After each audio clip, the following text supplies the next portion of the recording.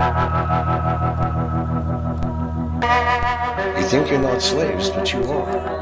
The 9 to 5 existence of your current lives is structured by the American industrial corporate complex, complicit with our government. So it leaves you really questioning everything you thought you knew.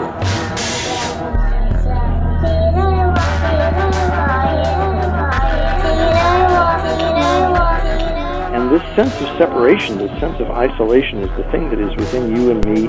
It makes us feel alien to everything else that's outside of us. So that is why as you sit there within your body and you look out through your eyeballs and you listen through your ears and you look around you, everything else is not you. And you don't fit. You're listening to Up is Down with Dean Reiner.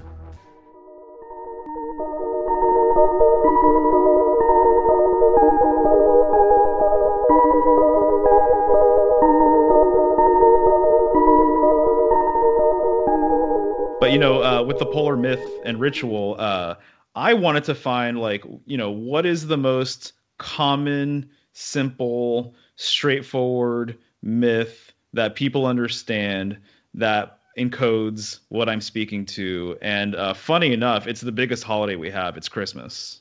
People don't realize when they're buying a tree, they're putting a world tree into their home.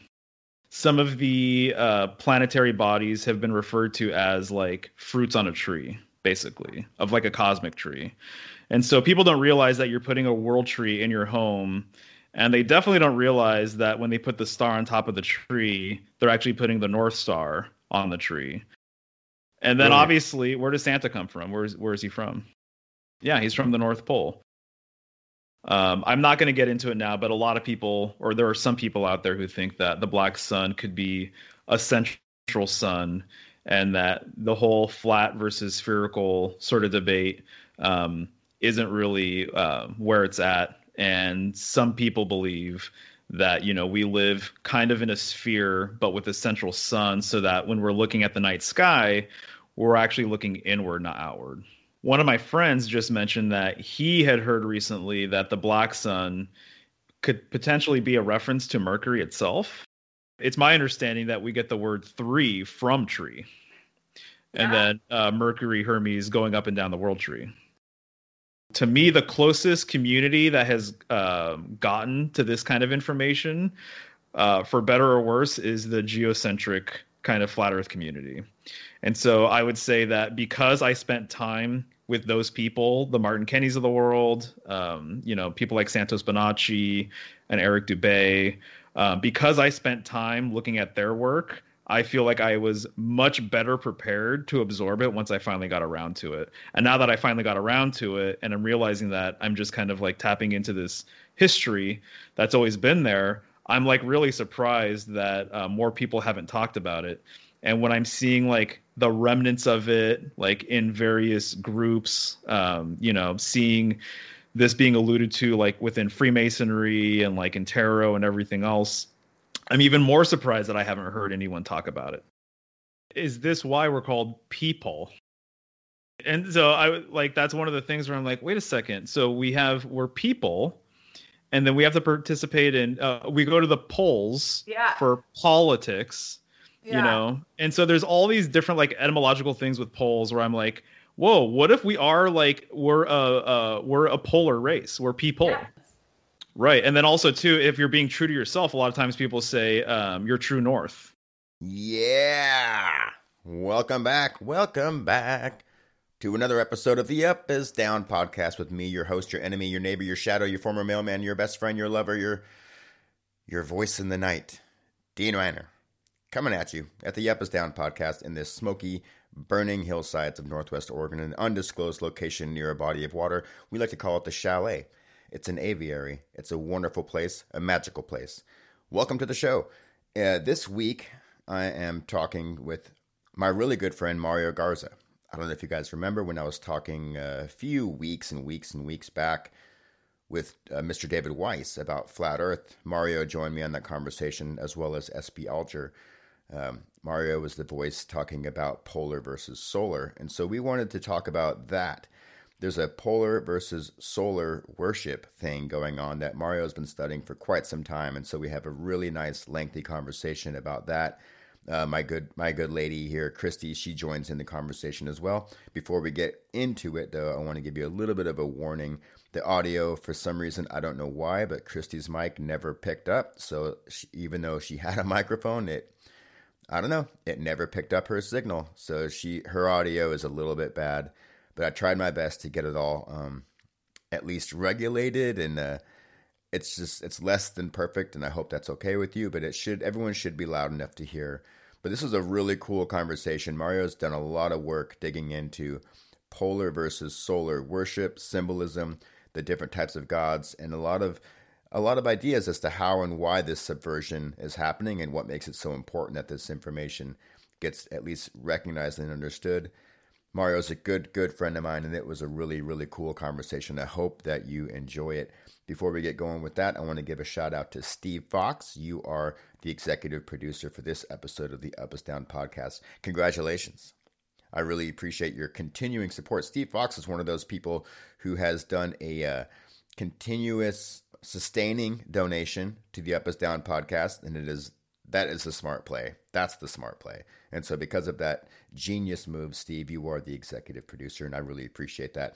I want to give a shout out to Metis. Metis does a podcast with his daughter called Fun Facts Friday, and it's a really cool, really cute, fun little episode. It's a good little podcast, he and his daughter just talk about fun facts. Metis sent me something really cool in the mail. It's a Build Back Better copper Joe Biden coin. Very interesting, very cool, very funny, and I'm going to keep it forever. Thank you, David Metis. It's really, really cool. I appreciate it. What a clever gift. Another shout out to Will Beatty. You emailed me recently about maybe jumping on the show, maybe doing a swapcast. Your podcast, Will Beatty's podcast, is called Hunger for Knowledge. It's a conversational podcast he does with his homie, and he gets a couple guests on there occasionally, and they just discuss music, life, politics, religion, spirituality. It's really, really cool. It's a cool show. I like it. It's pretty low pro. It's pretty lo-fi, and it's pretty punk rock. So, Will, I'm into talking with you, man, for sure. Let's get together, man. Let's get hairy. And also, I want to read an email from a listener who emailed me just the other day, a person named Stellan, and he emailed me some thoughts about the use of the word Karen.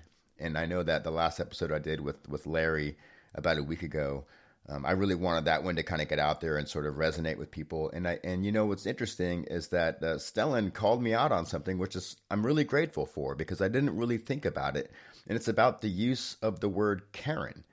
And it's not that this person had a problem with it, but he pointed out that I myself have been falling into the trap of using these social engineering terms in a way that's really not helpful. And it only serves to deepen the polarization. And polarizing is something that we're going to be talking about in this episode with Mario and Christy. But this email came right on time. I'm just going to read a part of it from Stellan. He said that I've seen the Karen term turned and weaponized against those who question the mainstream narrative or mainstream policies repeatedly. This term was being rooted in the vocabulary of identity, political culture, and social media wars well before COVID. It's a very deliberate weapon of social engineering, and this COVID bullshit has just seen it deployed in full force. The problem is, every side uses it as a term to describe who they see as the enemy. You call mask enforcers Karens. COVID believers call anti-maskers Karens. Videos online of people having emotional meltdowns in businesses, and all the top comments calling them a Karen. And all it really boils down to is dehumanization of the other side, or dehumanizing those who challenge what one group thinks are the agreed upon rules. Man, you really nailed it, dude.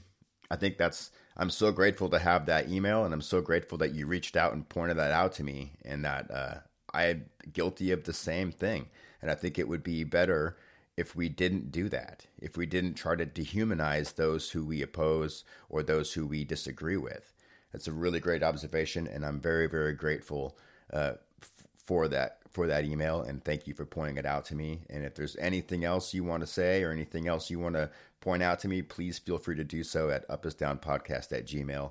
All you rad badass listeners and supporters out there. I try to respond. I try to at least give you shout outs as much as I can. I try to keep track of who's donating and who's just writing, and it's all love and it's all great. So I really appreciate that. Also, before I forget, I want to give you guys a heads up that I did a really, really great conversation podcast, a really good episode with my buddies over there in Eugene, the Truthzilla podcast. Check those guys out. We had a really cool talk about kids, about society, about maybe relocating, what it takes to do that, really checking what you're worth and checking where your standards and values are as we navigate, especially as we try to be families, keep our families together and strong through these crazy, wonderful, horrifying times. It's a really cool episode. I'm very pleased with it, and it's always good to be with the Truthzilla family. So check out latest episode of Truthzilla. You can find them basically anywhere you find your podcast. If you're not already subscribed, you can also find them on Rockfin, where that's a nice little platform with access to tons and tons of gold if you're into that kind of thing. Check it out. That's basically going to do it for the business, and let's get on with the conversation with Mario Garza from SymbolicStudies.com as we discuss polar versus solar worship. I guess I'm on vacation. I don't know. This is my year of joy, Mario. Nice, dude. I love it. Guess what rune I got? I got Sowilo, which is the fire and lightning and plasma and the marking on Harry Potter's head. Rad. I'm into it. Yeah. I feel like it's the year of joy for us too, man. Good things are happening. Yeah. Super fun. So we are going to talk about, well, first of all, who are you? My name is Mario Garza, and I currently live in Portland, Oregon, but we'll be moving shortly.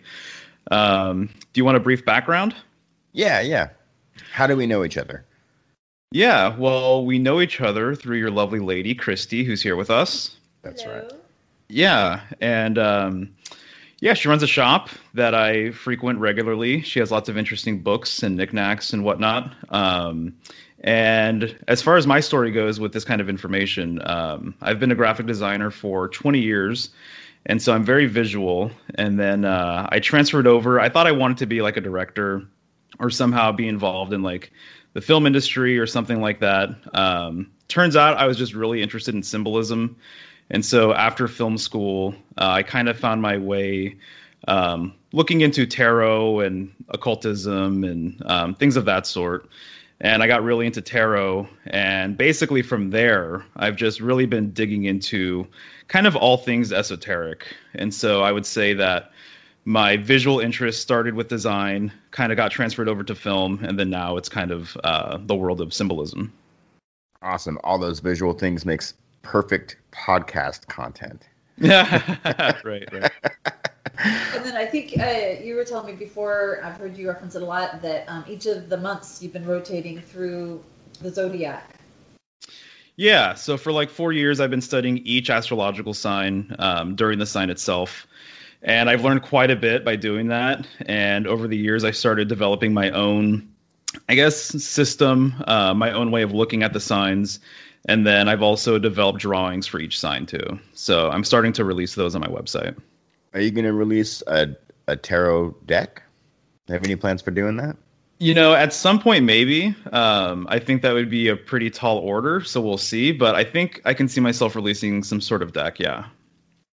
Awesome. I think that would be really cool because you're a phenomenal artist, and some of the artwork I've seen you produce with your studies on the Zodiac would make for really great cards.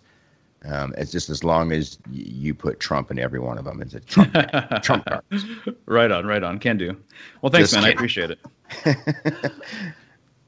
Just kidding. So That would be the inverted deck. That would be the inverted deck. That would go along with all the other crazy inversion subversion. Oh, and quickly, you mentioned your website. I think you also have an Instagram. What is your website, Mario? So it's SymbolicStudies.com, and from there you can find out how to find me on Instagram and all the other social media platforms. So SymbolicStudies.com. Great. And are you going to be releasing any information about each of the signs as you release the prints? I am, yeah. So I've released a few videos on Aries, and I'll be doing that for all of the signs. So next up will be Taurus and then Gemini, etc. Great. Yeah. That's really cool. That's something people can listen to and watch and kind of follow along and learn more about what's happening around them, within them in real time during the time. Yeah, for sure. Really, really cool. has your artwork and your creative process evolved much in a significant, noticeable way as your interest in the occult and symbolic studies has changed? Yeah, I would say so. It's really funny. When I was doing design work for an ad agency years ago, when I started looking into occult symbolism, I thought it would be fun to try and encode some of my work with that just to see what would happen. And I swear, like 4 or 5 times in a row, every single time I presented logos to a client, they ended up choosing the one that was encoded with that information. And so for me, that was just kind of like a testament to how powerful some of these symbols are and how much we use them in everyday life and see them in everyday life, and how we're kind of hardwired, I guess, to react to some of these things. And so I would say on that end, it became helpful for me as a designer, like as a professional, but then my artwork too. I felt like I've needed to express myself with some of this stuff, with what I've been learning. And so right now with this project for Symbolic Studies, the astrological project, I'm starting to really draw more. I feel like I was predominantly a layout graphic designer and relied way too heavily on Photoshop. And I feel like I just needed to push myself in a new direction. So I'm trying to do as much hand-drawn stuff as possible these days. Awesome. And you're kind of incorporating just some of the esoteric value or some of the symbolism and some of the maybe the context of the symbolism into your work more? Yeah, exactly. So I'm just fascinated. It seemed pretty apparent to me in the last piece that I saw from you, which was pretty phenomenal. That was the Libra, wasn't it? Aries, yeah. Opposite Libra. But yeah, no, definitely. I think as the more I study this stuff, the more I feel like I want to at least kind of put out artwork that speaks to that and kind of explains it in the way that I understand it. And really, to be honest, the artwork that I'm creating, I feel like what I want to do is create work where if somebody sees my Aries print, as an example, I want to be able to show them what Aries is really all about. And so it's been this thing where I've really wanted to take almost like a whole lesson's worth of information and really put it into one piece, so that if you are interested in astrology, you can look at any of my pieces and take away a lot from it. At least I think you can. Maybe someone who's just starting to look at it maybe wouldn't see all those little details and nuances or whatever, but they're there. Yeah, because the image has a story in itself.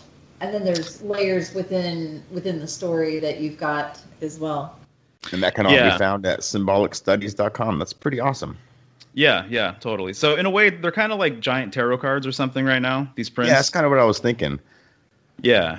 So, you look at a tarot card and you might just see something, seemingly mundane. But once you really start digging into it, there's just layer upon layer upon layer in there. And one of the trippy things for me has been, as I've been creating this series, is that the pieces are starting to kind of speak to me and speak back to me. And so as I'm looking at some of this work, I'm learning new information from it. So that was kind of something I really wasn't planning on being a dynamic, but here we are. Beautiful. Yeah. So, curiously, when you do artwork or creative work for clients, are your clients open enough that you can tell them that you're working on graphics that have an intention behind them, or are they open enough that you can introduce the option for them to speak their intention, or do you just work with what you know that they're looking for and integrate that into your craft? That's a great question. I would say it's client by client based, and I tend to look at every project as a new beginning of sorts. And so I feel like I don't have a real process with design, as crazy as that sounds, since I've been doing it for 2 decades, but really each client is coming from a different perspective. They have different wants and needs. And I really try and just be as malleable as I can for them. And so for some clients, I have brought this up and talked to them on that level, but for a lot of clients, I have not at all. And when I was doing that experiment too with the esoteric symbols and the logos, I did that for maybe 4 or 5 times or something like that. And I feel like now I've just taken the lessons from what I've learned from that symbology, and I'm just using it all the time in all of my artwork. So it's going to be there no matter what. So curiously, if I don't even know if it's possible. I know I think of a few symbols, but if you could break down the language of symbols into just maybe 10 images, maybe at some point during our conversations you could talk about which ones you think would be the most primitive or the most primal or original ones versus those that layered in over time. So if you had to take those symbols and make an alphabet of them, which ones would be the most important for us to interpret? The oldest, I guess. Like the foundational. Sure. Yeah. Right. I mean, I know we've talked about this quite a bit, but the dot and then the circle with a dot in the center, to me, I refer back to that all the time, and I think about it all the time, and it's something that has such immense value to me. I kind of can't overstate that. It really is incredible how much information that really simple symbol encodes, And then even just, the dash or just a single line, whether it's vertical or horizontal, just like Isa, the rune, right? There's a lot that can be said about that too. The spiral is really primitive. A lot of these basic shapes really can be talked about at length and can be written about, in multiple volumes of books. And so it's kind of hard to talk about some of this stuff sometimes because you almost don't even know where to start because you don't have the vocabulary for it. Yeah, exactly. And so it's more of a subconscious sort of thing. And so I feel like it's difficult to speak to some of these symbols sometimes because it really encodes so much that it's kind of never ending sort of thing. Yeah. Which I kind of feel like the subject we're going to talk about is kind of like that too, to be honest. Yeah. Right. So let's get into it. So you want to talk about polar versus solar worship, more or less. Is there another way you want to frame that? It's really funny. I sent it to you in an email as polar versus solar worship, but I wish I would have sent it as solar versus polar worship. It's such a simple switch, but it kind of it means something, that little switch.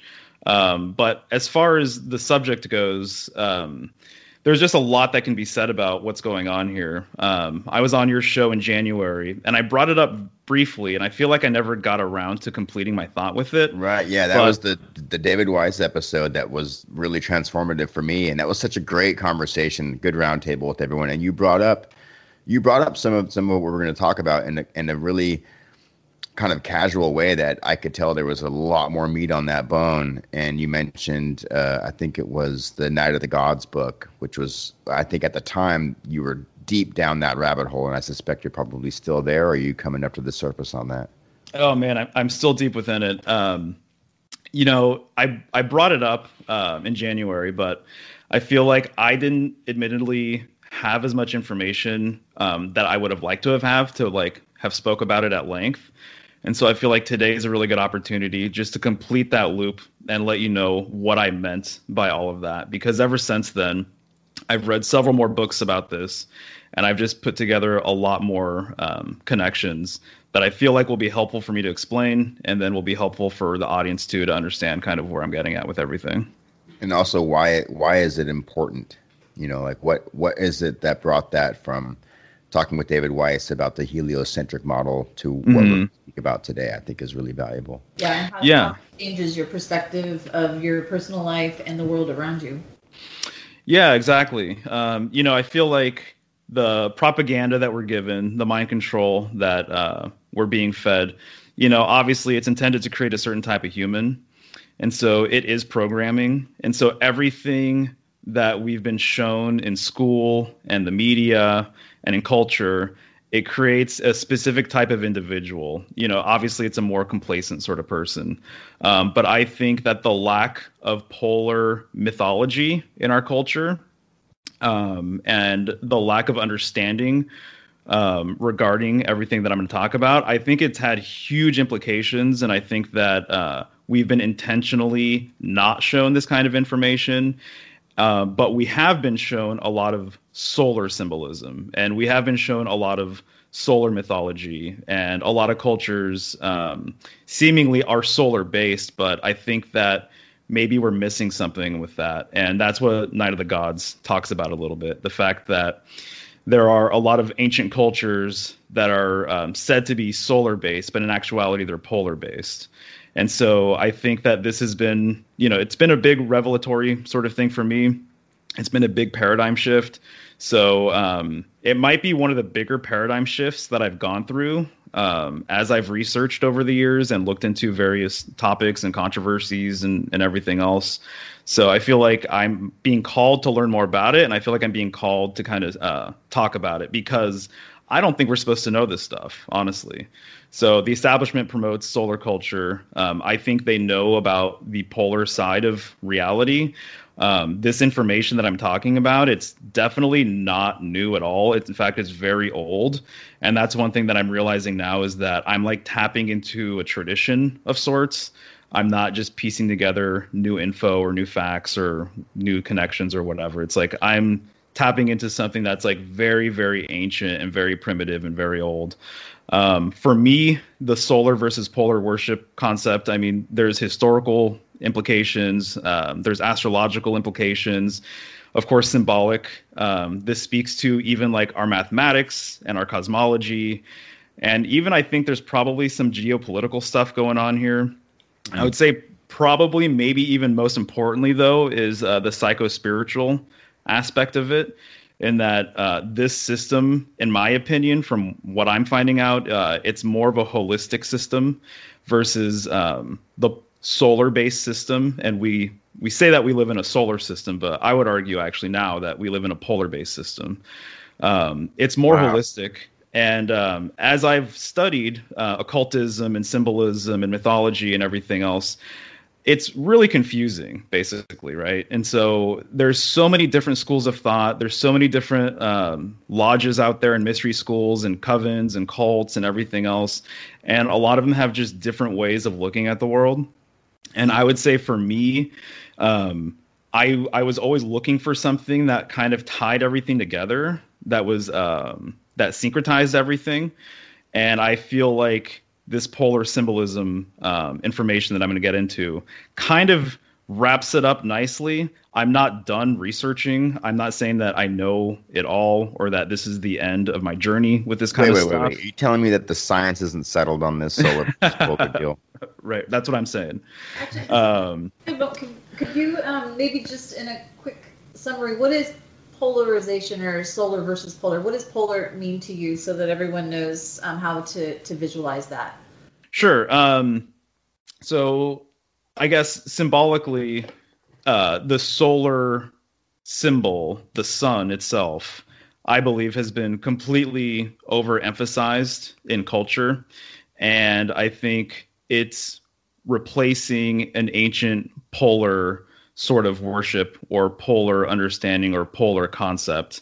And that the simplest way of summing it up, to be honest, is that it's my understanding that a lot of the ancients believed that their true God resided in the north, and that he's polar in nature and not solar in nature. That's kind of the quick summary, I would say. So when you're talking polar, you're almost referring, I don't want to say polar opposites, but you're referring to, I would imagine, not just the physical poles of things, but like the polarity, like the Kabbalion refers to as well with polarity. So you've always got two different ends of the spectrum. Right, and then what connects those ends would be the symbolic pole or symbolic phallus. Yeah, right. Almost like an elevator. Yeah, yep. Yeah, a pole or the tree of life. Okay, sorry, I just wanted to summarize that a little bit, because there's a lot of different ideas of what polar means to people. Yeah, no, thanks for the question. And so that kind of explained, I kind of went off on my why does it matter section. And so I'm ready to talk about the Night of the Gods, though, unless there's any other questions.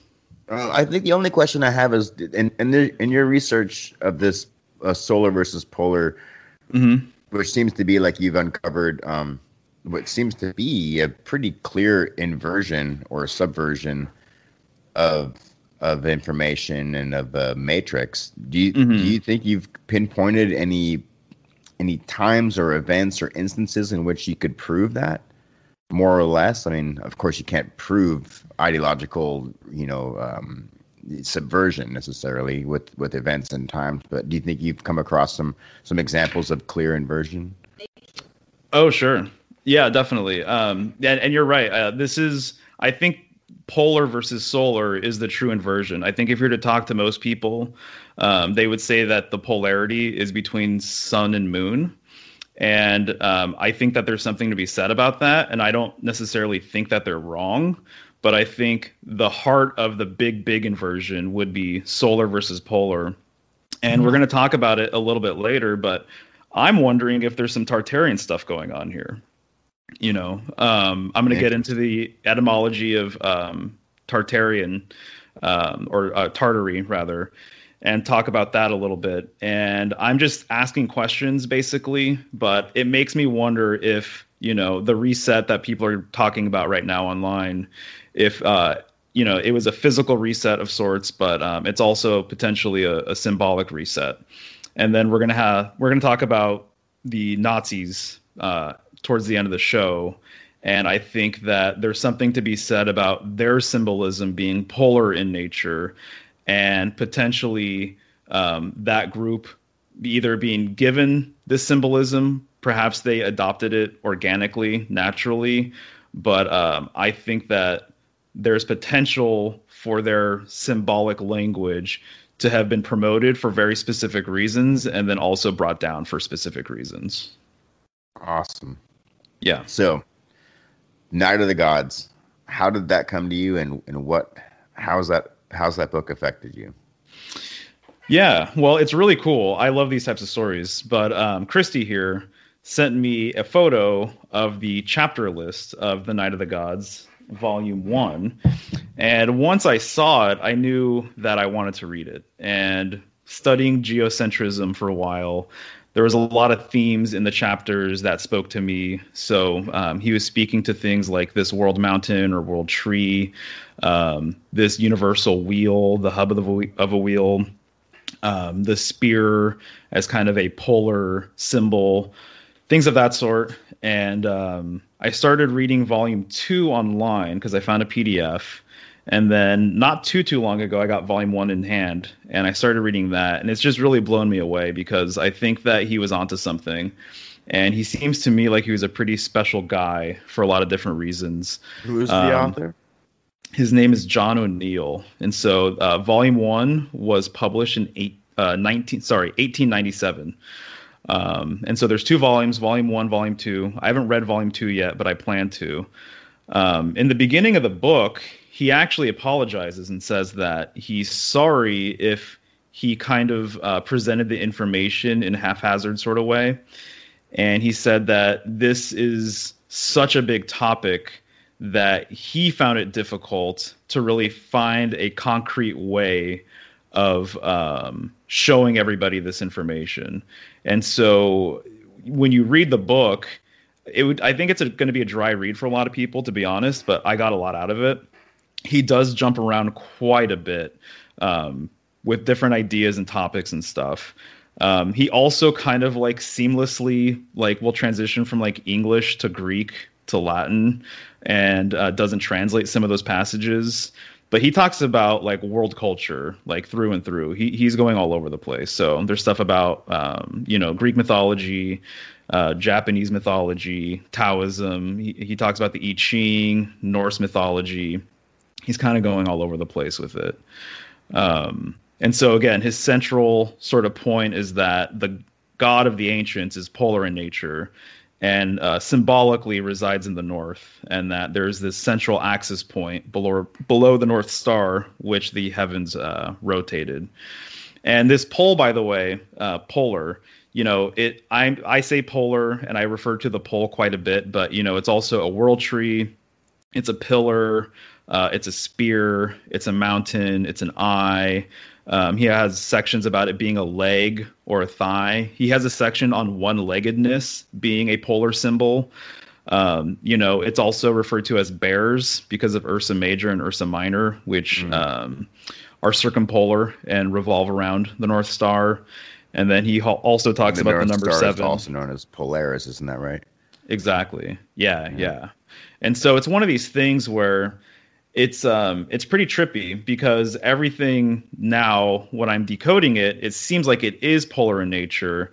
And so I think it might be some sort of mirroring effect where like everything in our reality is a reference to the pole and this whole dynamic, because that's where everything comes from, basically.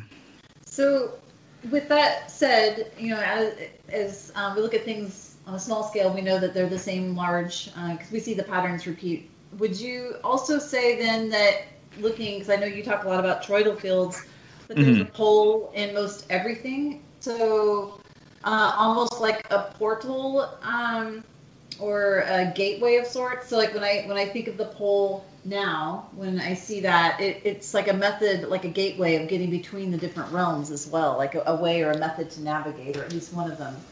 So would you say that you see a repeat of this pattern? So we have the North Pole of our planet, but then we also have our North and South Pole of our bodies and the cells and everything else as well. Yeah, exactly. No, I would say that's how I look at it too.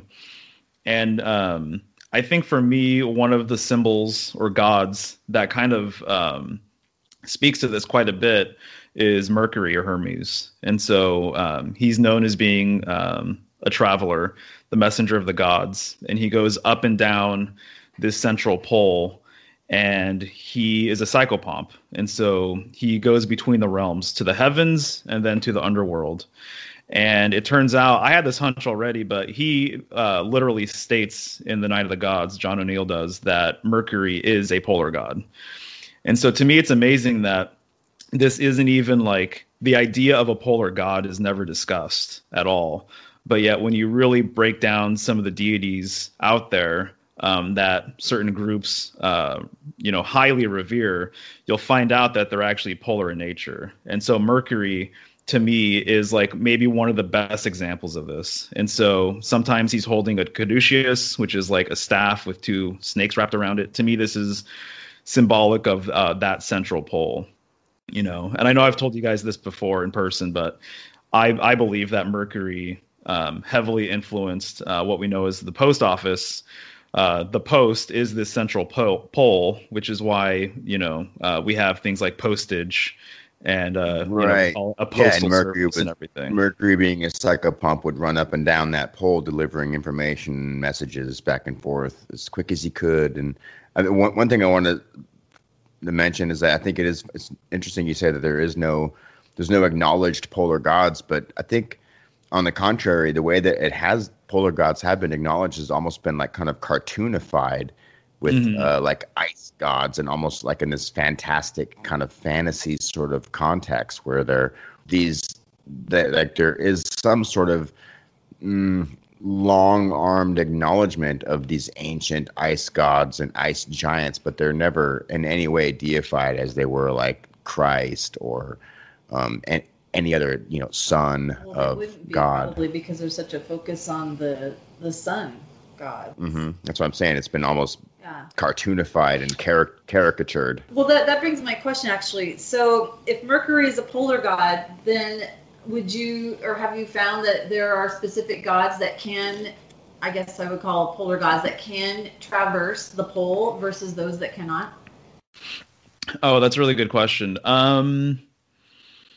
I would say yes, there are some that do not travel, and there are others that do travel.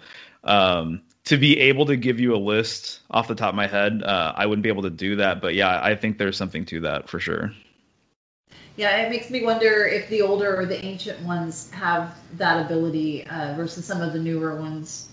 Yeah, I could definitely see that. Or maybe they're limited to certain realms.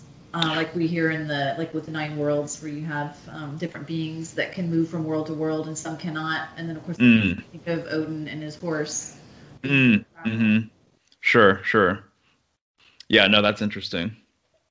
So, what would be some of the polarizations of polar gods versus solar gods? Like gods that have been inverted? Yeah. Yeah, well, the first one that I read about, and so it sticks out in my mind, is the deity known as Ptah. And I don't know if I'm saying that correctly. Ptah or Ptah from the Egyptian pantheon. And so John O'Neill was saying that, modern day Egyptologists refer to him as a solar deity, and he believes that he's actually a polar deity. And when you look at this god, he looks a lot like the Oscar statue, and he has a shaved head, and he's holding a staff. And so when you look at the staff, I mean, when I look at all staffs now, I kind of think that potentially it's polar in nature, and that's what actually it's a reference to. And so I think a lot of the Egyptian stuff, when people see discs on top of various gods' heads and drawings and whatnot, he's trying to make the claim that these discs are actually a reference to the North Star, and that only suns with rays that come out of it are a reference to the sun. Interesting. So, like, not just the standard halo imagery of the disc, but an actual emanation, a radiation of that same halo would then be representative of a sun. Right. And you'll see this a lot in, like, Crowley's tarot deck is the winged sun.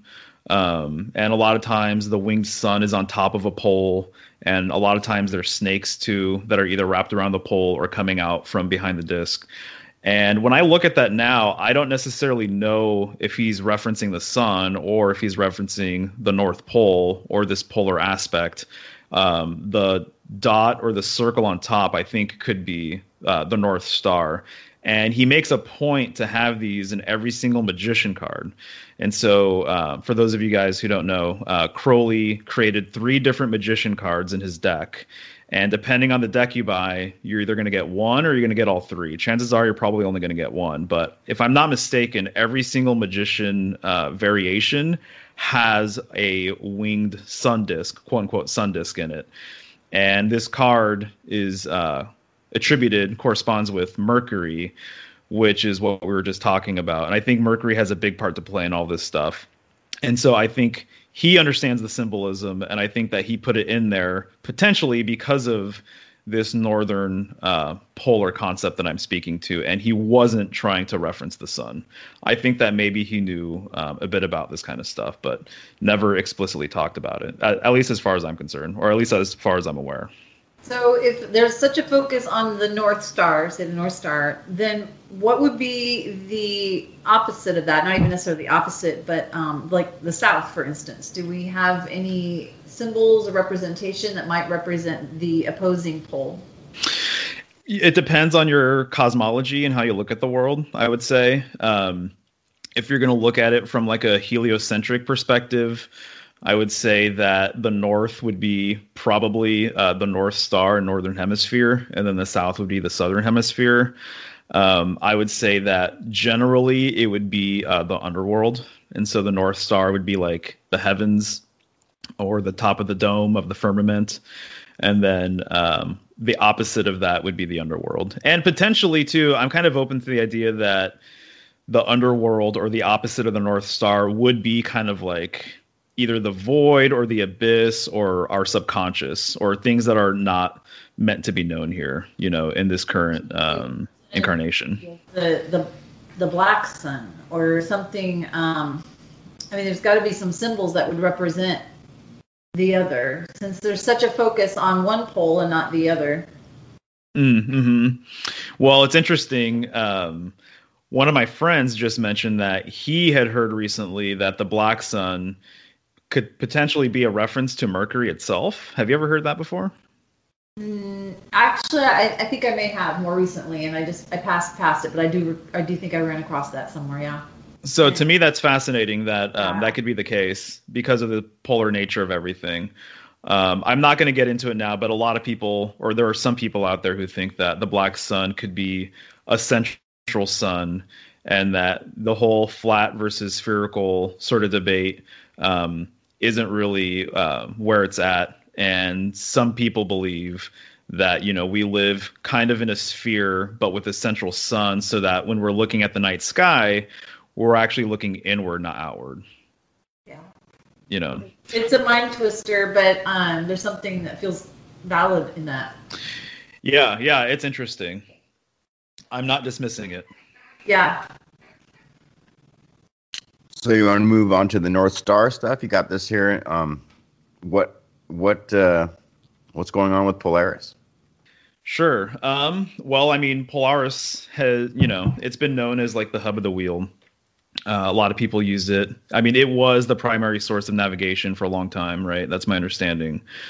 And it really is kind of amazing that we're not talking about it as much as we should, and we're not really taught a whole lot about it in school. And so the North Star is where everything revolves around. It's where everything rotates, right? And so you just have to wonder, well, what does that mean for that point in space? What does it represent for the star itself? I'm kind of thinking that, or my understanding basically is that, there's so many different angles here, man. I have a whole lot of notes that I could get into, and I'm just trying to figure out like what would be the best angle or the best approach here with it. And with it almost feels like it's both the in and the out, the beginning and the end, in some sense. But if you could also talk about how it changes, and that I guess there's other. We've had this location somewhere different. It varies or it moves. Right. Yeah, it does seem like it moves. And in the Night of the Gods, he actually does have a little table of the different stars that he believed were the North Star at some point, including Draco and then Vega and Lyra. And so I should send that to you sometime because I know that that's a specific interest of yours. Yeah. But the North Star, though, I mean, Freemasonry, as an example, they, I believe, might be a polar-based system in disguise, as an example. And so there was a lodge in London. I'm sure there's probably multiple lodges like this, but right above the checkerboard lodge floor, there's this gigantic blazing star, and they publicly acknowledge this to be the North Star. And they even have a ladder going to that star. And so this would be Jacob's ladder, I believe, kind of in their way of looking at things. And then around the star, you see all of the astrological signs, right? In the Egyptian way of looking at things, my understanding is that they believed when you died that you rode a symbolic stairway to heaven towards the North Star. Yeah, I remember reading that in Book of the Dead. Yeah, and so to me, the North Star seemingly symbolizes, everything polar in nature, and kind of therefore where we come from and where we return to. And so the origin stories based around the North and the North Star are many. And so there is this kind of perpetual fascination with the North in mythology. And there are groups that were polar in nature, and they wanted to go as far north as they possibly could to see what was going on up there. And the Egyptians weren't the only groups to acknowledge the North as being where you return to. Christy, I know this is like an interest of yours, and you've asked me this before, but in Night of the Gods, John O'Neill is saying that when you travel eastward, that is the spiral upward towards the North Star. And that when you travel westward, that is the spiral downward to the underworld. And so there's a lot of groups that have an emphasis on the east and on the north. There's a lot of different groups that have rituals based on the north or the east. And it could potentially all be based on this North Star Polaris business, and that they want to return to where they came from. And so even the Vedics, they have their cosmology. There's these gods called the Rishis, and there's 7 of them, and there's one for each star of Ursa Minor and Ursa Major. That's the interesting thing, is that this is the Big Dipper and Little Dipper, right? So the Great Bear and the Little Bear. Each constellation looks very similar to each other, which is really amazing. And they each have 7 predominant stars. So when you're talking about 7 symbolism, I think what you maybe are referencing is this constellation itself. And when you're looking at literally the number 7 and the way it looks, it kind of looks like a dipper. And even when you put the dash in there, it looks even more so like a dipper. And so I think this is probably where we got the number 7 from, the actual shape of it. Sure. And the Egyptians had this tool called the adze, which was a woodworking tool, and it basically looked like a number 7. And they would use this in afterlife rituals. Specifically, there's this ritual that I looked into called the opening of the mouth ritual. And they would put the adze to a pharaoh's mouth, And I believe they were doing this in conjunction with Ursa Minor or Ursa Major hanging from the tail of the North Star. And they believed that if it hung from the North Star and was vertical, that this was the appropriate time to access this gateway that you were speaking to earlier. And the adze, once again, looks like the number 7. And so it's a reference to the 7 stars. And also, if you look at the rune Sawila, which happens to be the rune I mentioned earlier that I've been working with this year in particular, but it has 7 in it as well, and it resembles, it's the marking on Harry Potter's head. It could be considered part of the swastika imagery, but it's like a spinning or a turning or a movement, so it falls in line too with what you're talking about, getting into. It's also a lightning bolt. Yeah, it looks like a lightning bolt. Yeah, exactly. And then even the 7th tarot card is the Chariot. And so there's a lot of firmament, North Star symbolism in the Rider-Waite version of the Chariot card. I think that card encodes a lot of the stuff that I'm talking about as well. And then going back to Freemasonry, they put a G inside of a compass and square, okay? And so G is the 7th letter, right? When you look at the compass and square, a lot of times the compass, there's like a pivot point on the compass at the very top, and sometimes they put an I in it, sometimes they put the G in it, sometimes they put a star, they put a few different things in there, but I'm starting to think and wonder if this is actually just a North Star reference. And so the compass, it's meant for creating angles, measuring angles, and then drawing circles, and so it's symbolic of the heavens, and then the square is symbolic of Earth, basically. And so there's the compass that you use, when you hike, which is always predetermined to, point to due north. Exactly. This is another one of those dual purpose words. Exactly.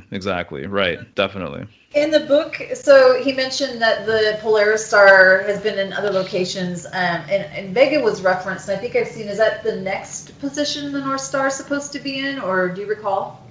So let me see here. I actually have it up because I figured we'd probably get to this point. And so he's saying, so obviously Polaris is the current star. I believe he's saying Cepheus might be the next one. It looks like it's cyclical, at least the way he's illustrating it. So that's what he's showing here, at least. But I'd have to look into that a little bit more to be concrete about it. I'm wondering if there's a with the change of the North Star, the movement into a new placement, if that doesn't somehow coincide with new aeons, or I guess I call it new earthly management of sorts, like a right of power under new management. Right. Yeah. No, I could definitely see that. There's definitely something to it. I mean, he included it in his book for a reason. So this is a specific topic that I want to look into more at some point. Yeah, it's interesting. Yeah, for sure. No, I totally agree. The other thing too, in regards to the North Star, this is the Z-axis, right? Isn't the Z-axis the vertical line versus the X and the Y? I don't know. I'd have to look that up. Yeah, I'm pretty sure it is. And so I think a lot of Z-axis symbolism, look, we're talking about an axis point, right? And so that's another thing that I've realized too, is the use of the word axis and how pervasive it is and what it's actually referring to. I believe it's referring to this polar axis point. But this axis point is really significant it's where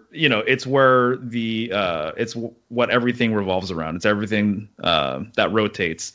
That is where it spins around, just like the hub of a wheel, Well, and so when you add the Z-axis, then it triangulates. Ah, right. Yeah. From what I can see, so that creates the Y effect. But I mean, essentially, it triangulates, which is interesting. Which makes me think of a third pillar. There's this fixation I know that I've had with triangulation. So you might have 2 points, but once you've added the third, then you have a different dimension or a different layer, a different perspective that can change once you have that third angle. So that's right. Your Z-axis, yeah. Exactly. So the central pole is the Z-axis. Got it. Yeah. That's how I look at it, at least. So that would be that could be the middle pillar. Yeah, I guess depending on how you look at it. Yeah. Huh. Is Dean still with us? Yep, I was just eating a pear. I want to step away from the mic for a minute. It was very delicious. Right on. It's all good. Yeah. Well, Ursa Major, Ursa Minor, the birds, the bears, the bees. Yeah. What's going on with Ursa Major and Ursa Minor? Well, they're really significant. They're more significant than what I previously realized. It's really interesting because I've been studying astrology for a little while now, and I kind of was open to the idea that astrology was perhaps a distorted system, or that it was a simplified system, or that there could be some other way of looking at the heavens that made more sense symbolically. And when you kind of look at what the alternative might be, the different types of astrology, so tropical versus like the Vedic way of looking at astrology, there are differences, don't get me wrong, but I'm coming to realize and understand that there is a circumpolar astrological system that is closer to the North Star, basically. And I need to look further into it, but I've heard that it's a 7-stationed system, which goes along with the 7 stars of Ursa Major and Ursa Minor, the Great Bear and Little Bear. And so I think that this is probably what the primitive astrological framework looked like, that before we had a ecliptic-based system, which is the path of the sun, that I believe the ancients, or at least some of the ancients, were referencing or looking into a circumpolar-based system, meaning that it never dips below the horizon. So if you're looking at the constellations and you're looking at their position in the sky, you'll notice that part of the zodiac is under the horizon at all times. With the circumpolar system, it's not like that. And so this may have been like the first sky clock, that Ursa Major and Ursa Minor may have been the first sky clock, basically. And it rotated around Polaris, almost kind of like literally like the hands of a clock sort of thing. And that it may have been simpler to understand. I don't know the science of it yet, to be quite honest, but I'm going to be looking into it. The reason why I got really interested in this specific topic is because of a book called The Gates of the Necronomicon by Simon. Just looking at that picture. Yeah. Right? Yeah. Simon. I just looked it up, yeah. Which is another book I got from Christy. And if you look at the cover, they just show one of the dippers, right, hanging from its tail. And long story short... Yeah, I see that now. Right? Long story short, he's referencing H.P. Lovecraft's Necronomicon, and apparently in that lore, you're able to access this central gateway via the timing of the Ursa constellations. And he even gives rituals like in the book on how to access it and when you want to access it. Unfortunately, I don't know when it was published, but it only goes up to 2018, I believe. And then after that, you're just going to have to figure it out on your own, I suppose. Mm-hmm. But he's saying that what you want to do is that when the Ursa Major constellation, I believe Major or Minor, I honestly get them confused all the time. But when it's hanging from the tail, that you want to access each individual star and walk this procession, and that each star is a reference to a different planet, and the first star is a reference to the moon, and then from there you go through the different planets, and then I believe you eventually end up at Saturn. I'm not really into rituals, to be honest, so I don't know what is supposed to happen, I guess, if you perform these rituals. But it's all there in the book. But he makes a big deal about the Ursa constellations. And so the more I look into it, the more I realize that the ancients definitely held them in high esteem, and that there's a lot going on there with them. And it's amazing, too, because they're like the simplest constellations to see. They're right there, you know. They're huge. At least Ursa Major is pretty huge, and even a kid can identify them. Yeah, they're obvious to your eye, even on like super overcast, cloudy nights, and they're the first ones you learn as a kid, next to like Orion's belt. Right, yeah, exactly. And so, Crowley, he had a group called the Argentum Astrum, which I believe stands for the Silver Star. And if you look at it, the symbol for that group is a 7-pointed star. And within that star, he has like a vaginal Vesica Pisces symbol. And then he has sevens all over the place, you know. And so it might seem like a stretch for people who haven't looked into it, but I do believe that the number 7 ultimately is a reference to these star systems up there, these constellations. And so I think that maybe perhaps that group was a big reference to the North Star, Argentum Astrum, Silver Star. So what Silver Star exactly? You know, is it the North Star? I think there's a pretty good chance, and I think that the vaginal symbol is probably a reference to this gateway. Wow, yeah, I mean, it seems to make sense. That's pretty crazy, man. Yeah, no, I think so. I love it. Polar myth rituals. What's going on with polar myth rituals? What are some of the things that would be considered a polar myth ritual versus, or maybe are those also things that have been inverted, subverted, and been kind of transformed into more of a solar-centric, solar systemized rituals like Easter and things like that? Right. Well, I kind of spoke to it a little bit earlier, but there are a lot of different groups who had various rituals that were encoding polar symbolism. And so here are my notes. I have the Isis Thesis by Judy K. King. She was saying that essentially the Egyptians thought that you accessed the afterlife side of things via the north, and that you go northward, right? And so they had different practices, I believe, to ensure that they would travel accordingly.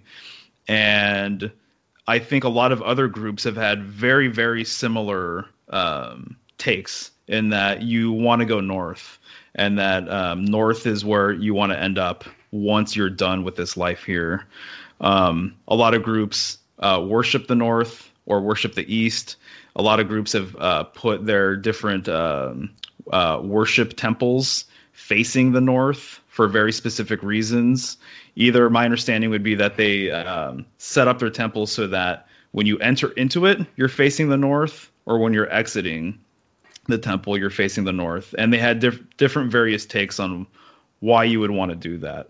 And so I think it's kind of encoded subliminally in a lot of these different groups, religious, ceremonies and whatnot.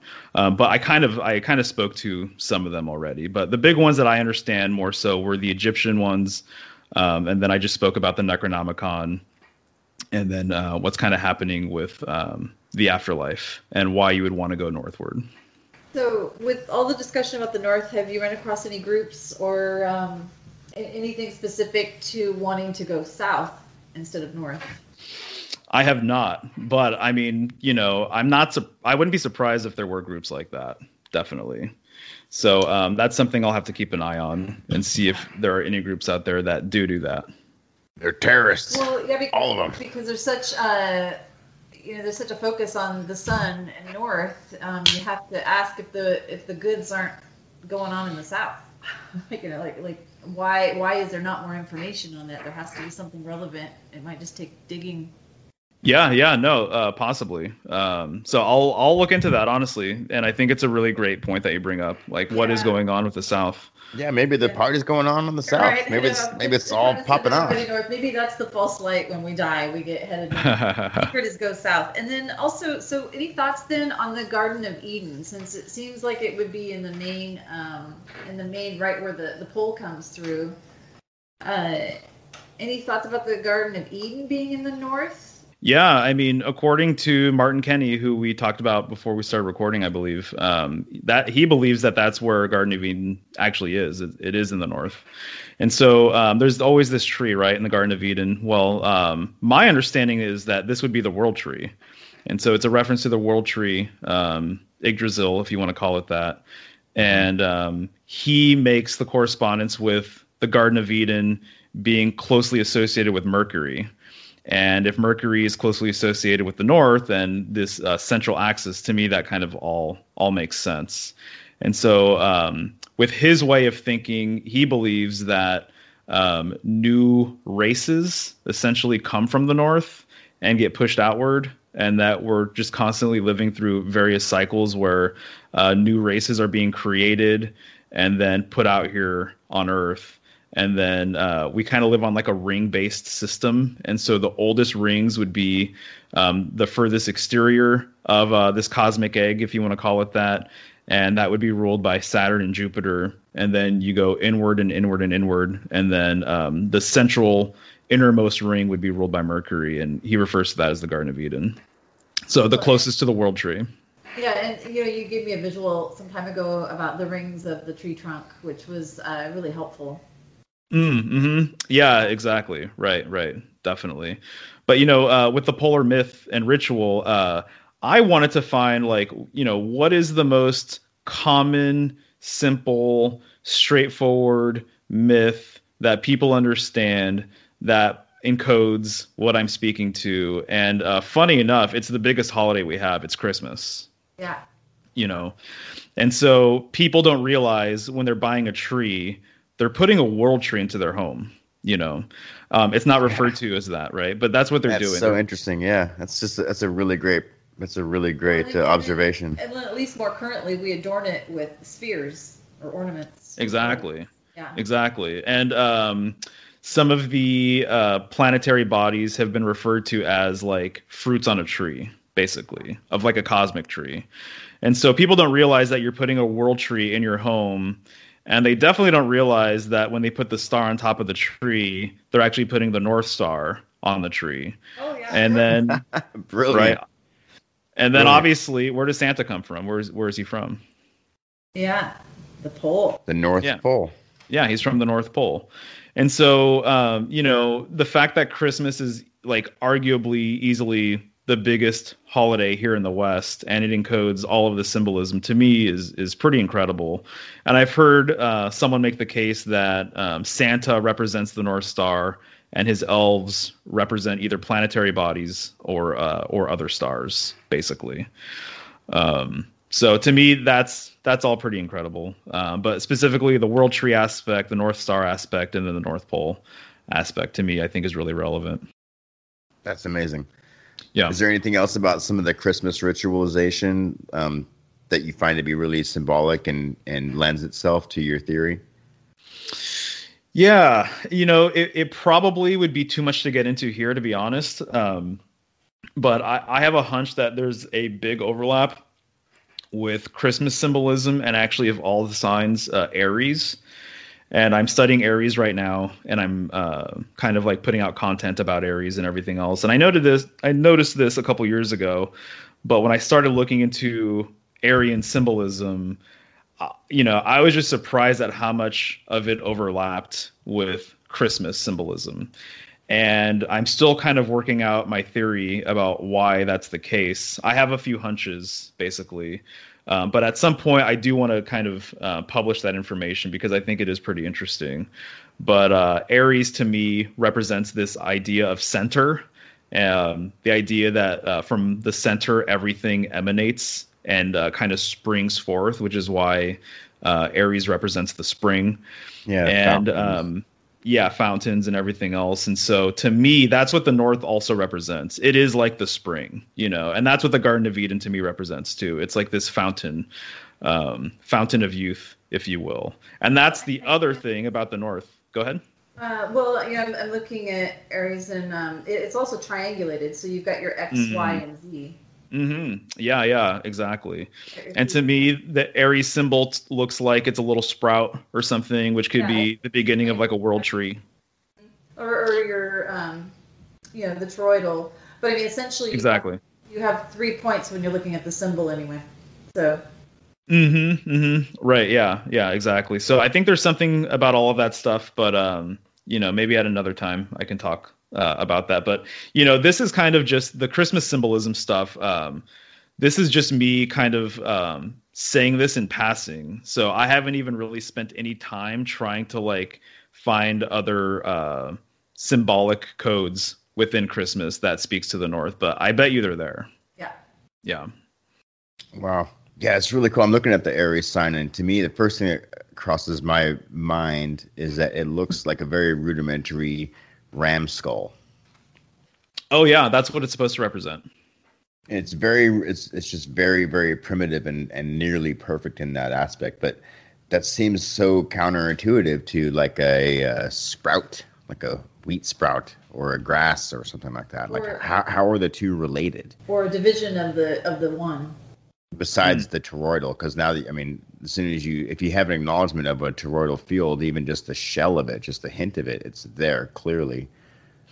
Yeah, I mean, to me, the way I look at it is that it's really like the most basic sort of thing with it is that it represents energy, and that it's energy coming forth and becoming something. And so Aries is the first sign of spring. It's a cardinal sign, so it's like very powerful, but it's not as refined perhaps as a fixed sign or as a mutable sign. Mm-hmm. And so when I think of things growing now, and when I think of life, I think of destruction too. And so it's just like, for that little baby chicken to hatch, it needs to break the shell, right? And so in order for a seed to become its full potential, that seed needs to break and ultimately disintegrate back into the earth and everything. And so that's kind of what I think about. Feed off of everything around it as well, slowly absorbing and taking life forces from everything around it in order for it to grow to its potential, whether it's a plant or an animal or. Yeah, exactly. No, well put, dude. I'm right there with you. And so Aries is ruled by Mars, and Mars is known as like the god of war or the planet of war, right? And so when I see things that are fruitful in nature and thriving, I think of Mars now, where I never used to, because I used to just think of destruction. But destruction really is the first act in creation. And so they need each other, sort of thing. And so I think there's something kind of to that, is that the same energy that creates a war and creates distortion and discord and violence and mayhem and stuff is the same energy that allows life to thrive and grow. It's the same energy. You will know our joy by our trail of dead. There's also a lot of sacrifice involved as well. Exactly. If you look at this as a model of where we live here on this planet, nothing lives without the death of something. I don't care what it is. Nothing can survive without the death of something else. And so it requires sacrifice in this cycle, which I suppose, to someone coming from off-world that doesn't live like this could be very hellish to think that even ourselves must die for other things to live. But that symbol also represents that, like we said, it cycles into the ground, it feeds off of itself, and then it comes to life again. The whole process is really beautiful and violent and sacrificial, which is an interesting time that we're in right now as well. Yeah, exactly. No, I feel you on all of that. And this is the nature of fire, right? And it being a fire sign, and we start the astrological new year with a fire sign. The fire has to feed on something, so and it spreads. And so, the sacrificial component definitely is huge. Fantastic. So I think we're gonna. Do you have anything more you want to throw into this, to the Christmas symbolism of the polar versus solar? Or do you want to move on to what you hinted at earlier with some of the juicy stuff, that good old Nazi occultism that? Yeah. No, I think I'm good with the Christmas thing. Cool. Thanks, though. Right. So you mentioned that you suspect that the Reich and the Nazis were perhaps maybe not even consciously aware, maybe consciously practicing polar worship. I think that the possibility is there. And so one of the things that I have yet to mention, I don't believe, is the fact that the swastika is a northern symbol. Go figure, right? And so when you're looking at the Ursa Major constellation or Ursa Minor, when you look at those constellations every quarter of a year, they rotate by a quarter, right, of a circle. And so they look like an arm of each swastika branch, basically. And so there's 4 arms, and they each point out from the center, and then they branch off. And depending if you have it flipped or whatever, the branch could go either which way. But they each have a 90-degree branch at the end of them. And it creates kind of like this very like cyclical sort of like spirally sort of thing. And so it's intended to be rotated, basically. Symbolically, it's intended to be rotated. It's a reference to the North Star and the precession of the heavens, basically, and the rotation of the heavens around a pole. Okay. And that's from our perspective too. That's what you're going to see. So if anybody goes out and stargazes or whatever, just acknowledge the way the Big Dipper and Little Dipper look from the perspective of the North Star, and notice how they rotate around the North Star around the year. Okay. And so this symbol, so this symbol is 2 overlapping Sowilos. Yeah, so we look and show that movement. But what's also interesting is to look at just the simple lines of the cross. And so when the cross is fixed, you have just lines. But if the cross was in movement or motion, as things like a chariot wheel, as it turns, it starts to give that illusion of something being left behind. And the faster it goes, like watching wheels on a car, the spokes start to disappear. But there is a transition between complete stillness and that movement that would show or look also, I believe, like the appearance of the churn that we're talking about, or the swastika or the Sowilo. So the fixed cross also would show that imagery, I believe, and it was Dave Talbot that triggered this off in me, I don't know, like 20 years ago when he was talking about alien symbols in the sky, or I can't remember what the documentary was. It was fantastic. Mm-hmm. But it takes us back too to just the 4 directions and the angles, the movement of a fixed cross. Yeah, exactly. And that's another thing with the 4 directions too, is they all emanate from a central point, right? Yep. Yeah. And so to me, the swastika pretty clearly now, I would say, is a polar central axis, celestial axis symbol, right? And so, and I was saying earlier too, right, the number 7 being related to Ursa Major and Minor. Well, it's almost like the swastika is built up of 4 sevens. Yeah, okay? I was just seeing that right now as you mentioned it. Yeah. So the swastika, to me, I mean, is the most dangerous symbol in the West, at least. Can you think of another symbol that's more dangerous than that? The $sign. I mean, I would rather wear a $sign on my T-shirt walking down town square than a swastika, personally. It's definitely a trigger. And yet it's been around for a very long time, and you still frequently will see it etched or represented in the palm of Ganesh. Ah, right. Yeah, definitely. Oh, but that's the good one, though, because it's pointing the other way, right? Well, that gets into directions and inversion. And, going left clockwise or counterclockwise. So the swastika to me is like the most dangerous symbol here in the West, at least, potentially the world. And I'm, it just got me thinking, I'm like, why is that the case? It's a shame because it really is a beautiful symbol, and encodes so much information that it's just a tragedy almost that we can't use it and that it's been tarnished as much as it has been. You'll notice that usually in Nazi regalia and flags and whatnot, you will see that the swastika is within a circle. Okay, to me, this is like, it's really simple and basic, but this is pretty significant because it's a reference to me further solidifying the fact that it is about this northern symbolism that I'm referring to, because the circle to me is more of a celestial firmament sort of concept idea. System, representing kind of a closed system. The egg. Yep, and it's to me it further references the fact that the swastika should be in motion and moving as such. Yeah. When you type in like Nazi swastika or something like that, you're going to see a lot of artifacts where there's an eagle, right, holding a swastika. Mm-hmm. And most of the time, you're going to see an eagle holding the swastika within a wreath. And so this is just, again, they're trying to associate the swastika with the circle. And so you will see sometimes the eagle holding a swastika without the circle, but most of the time it's going to be within a wreath or something circular. Okay. Some sort of container, some sort of different than even Ouroboros. Right. Yeah, exactly.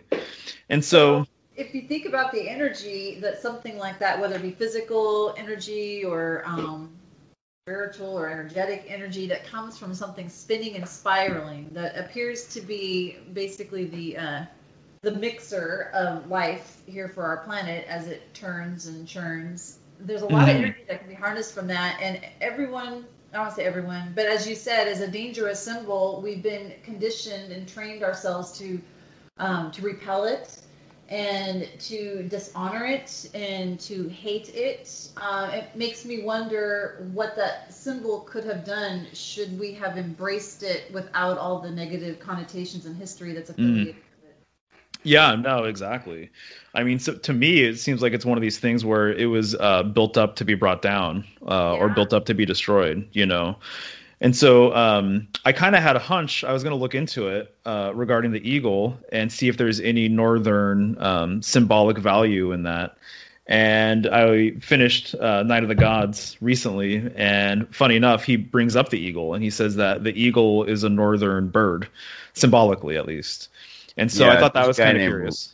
There's a guy named Ryan LaCroix who's been on. He's got his Matthew LaCroix. He's got a really great body of work. He does some pretty deep dive breakdowns, dissections of the eagle versus the serpent. He talks about the texts. Yeah. Enki versus Enlil and such. Yeah, Matthew LaCroix. Check him out because he might be a good resource for you to learn more about the eagle stuff. I could not even possibly paraphrase where he's going with it. It's been a while since I've heard him speak. Two opposing lineages competing for power. Right. Does he make mention of the northern aspect with the eagle by chance? I haven't heard it. I couldn't say. It's been about a year since I've really listened to him and read some of his stuff. It's been about a year. So. But he does talk about it as universal symbols, and that you could literally look at the flags and see those that are of the serpent and those that are of the eagle. So there's a very prominent division there, which makes me think of the polarization, but it's like brother rivalry, I suppose. Family rivalry within lineages, but different bloodlines of maybe the mothers or the fathers. But it's Cain and Abel stuff. Yeah, it's fascinating. Yeah, that is. And then in Mexico, you have the flag where the eagle has the serpent in its talons. So that's kind of interesting too. He breaks that down. He talks a lot about St. Patrick's Day and like a lot of the history of our usage of eagles as symbols of freedom and liberty. But really, as we know, if you're paying attention, that liberty and freedom and democracy comes at the great cost of human suffering and totalitarian control. That there's been an inversion that, we've been taught to be repulsed by snakes, where perhaps it's the other way around. It depends on angles and perspective. As we can see, both more than one truth can exist. And so essentially the Enki Enlil is just two different, I would just say two different lineages and forms of control from the way I see it. But it's definitely a serpent versus the eagle.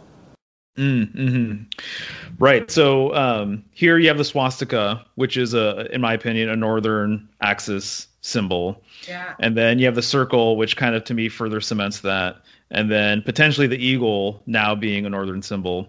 And then you have the idea that the Nazis were interested in the poles, both the North and South Pole. Although I feel like I read more about their southern exploration, potentially. But they were into this idea. I believe the concept started in Greece of Hyperborea, which means beyond the north, beyond the north wind. And there's some interesting history with the Nazis and this group called the Thule Society.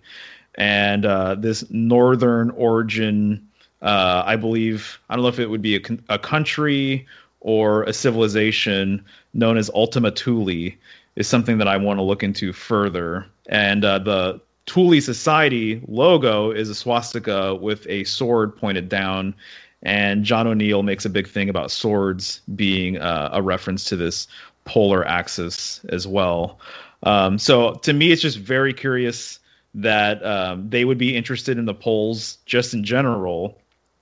And also the fact that they would refer to themselves as Aryans. And there are people in India, the Vedics, who refer to themselves as being Aryans, who also have this northern origin genesis as well. So to me, there's some overlap there that I think is worth exploring. And basically, I just think that a lot of their symbolism points to everything that I've been speaking to today, and a lot of the Norse mythology with Yggdrasil being a world tree, and then the runes. I know, Christy, we've talked about this, but the fact that the original potential rune for the whole set would be Isa, which is like a straight line, a vertical straight line. You know, that would be the first letter, and that could be a reference to the poles as well. And then probably one of the more interesting things to me, too, is the fact that, you know, the two main groups of World War II were referred to as the Allies and then the Axis. Yeah, fantastic. Yeah. And the Axis of evil has been a go-to phrase to basically, you know, perpetuate the myth of, not the myth, but the Hegelian dialectic of constant conflict with unstoppable forces, unresolvable conflict. Yeah, exactly. The axis of evil. So to me, that's really curious. And I understand that axis means like multiple different things, especially with warfare too. But you have to wonder why we use the word axis in general and why it has so many different meanings. And then something I was recently looking into is the idea that, and you know, I don't know who Hitler exactly was and what the whole entire game was about, to be honest. So I believe that there's a pretty good chance that he was a construct of some kind, an actor. Whether he knew that or not, I'm not sure. How much of this is organic, how much of it is orchestrated, I think that's like really all up for debate in my opinion. But they say that he was really interested in this idea of acquiring or using the spear of destiny, which is the spear that punctured the side of Christ when he was being crucified. Yeah. And so there's all of these different stories about like where the spear is in the world, who owns it, are there any legitimate, are any of these copies legitimate, or, you know, have they all been destroyed? You know, is it just a concept or a myth of some kind? What is it really speaking to? You know, with my recent research, a lot of what John O'Neill says about the spear is that it's a northern symbol, is that it represents this central polar axis. So it's another way of referring to the pole, basically. And so to me, that's another curiosity. It's also like the talking stick. Whoever holds it has the power to speak. And so it can also be a transition of power. Right. Yeah, exactly. And that's what the symbol means too anyway, right? Anything polar in nature or anything phallic in nature, it is that power, right? Yeah. So I don't know. To me, all of those things combined, I feel like there might be something there. When I look at like Nazi symbolism now, I see a lot of polar-based stuff, but I'm kind of saying that about a lot of things these days. Yeah, so it's hard not to see it, and then it's hard not to see how we can be triggered or pulled in a direction, and then of course with everything being polarized, if you can step out and be that Z axis, I guess, if you can be that middle and have a different perspective to see all of the illusion of it. I wanted to mention really quick, you mentioned Thule, and I totally forgot about this, but William Henry, I think, did an entire book where he used that word so many times I couldn't get it out of my head for the longest time.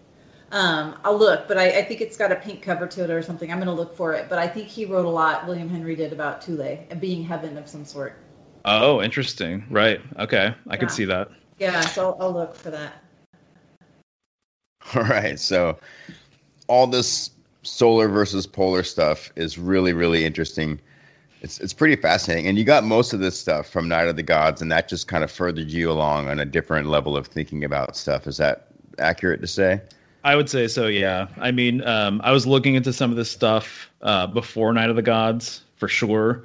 But he kind of really helped bring a lot of different ideas together. And he was such a nerd for it that he just continually blew my mind. It took me a long time to read the book because I was just like researching everything he was saying pretty much. So, yeah, he was on it back in the day. Do you think studying the toroidal field would lead to any further answers? Oh yeah, definitely. I mean, that's one of the kind of like concepts here that I considered putting into the show notes because it's such a valuable piece of information or a valuable symbol to learn about because it's seemingly everywhere too, and it fits within this whole entire system as well. So for people who don't know, the toroidal field essentially looks like a donut. And so the central part of the donut would be referred to as the hyperbola, I believe. And this would be that central pole. And it basically kind of rotates in and out of itself. And there's a spiral sort of dynamic going on with it too. And so when you look at a tree as an example, imagine there was no ground for a tree that was growing and thriving. The trunk, right, is right in the middle, and then the branches flare up, and then the roots kind of flare downward and outward. Yeah, I think a really good depiction of that, of the toroidal field, which when I think I was about 17 years old, I had a shirt. It was one of the few white shirts I ever had, and it had the Celtic Tree of Life. There you go. Tree, and it was like, that's basically it. Once you Mario pointed out to me and helped me understand the shape of the donut of the toroidal field, I instantly flashed back to that shirt that I wore for years, and that's exactly what it was. It was just that. I think it's probably the most go-to accessible image of what a toroidal field is, and that's all I got to say about that. No, that's awesome. Good call. I've often wondered, I don't know, I'm sure there's just proof of this one way or the other, but that at some point between what we see with the tree and deep down in the roots of the tree, that there's a place of which the energy pattern reverses. 'Cause it seems like our galaxy or anything else that's born would have its opposite. So if it's going to grow clockwise, that maybe the roots underneath are growing counter. Something I always wondered. Yeah, no, that's a great question. Yeah, because that would get into the yin yang.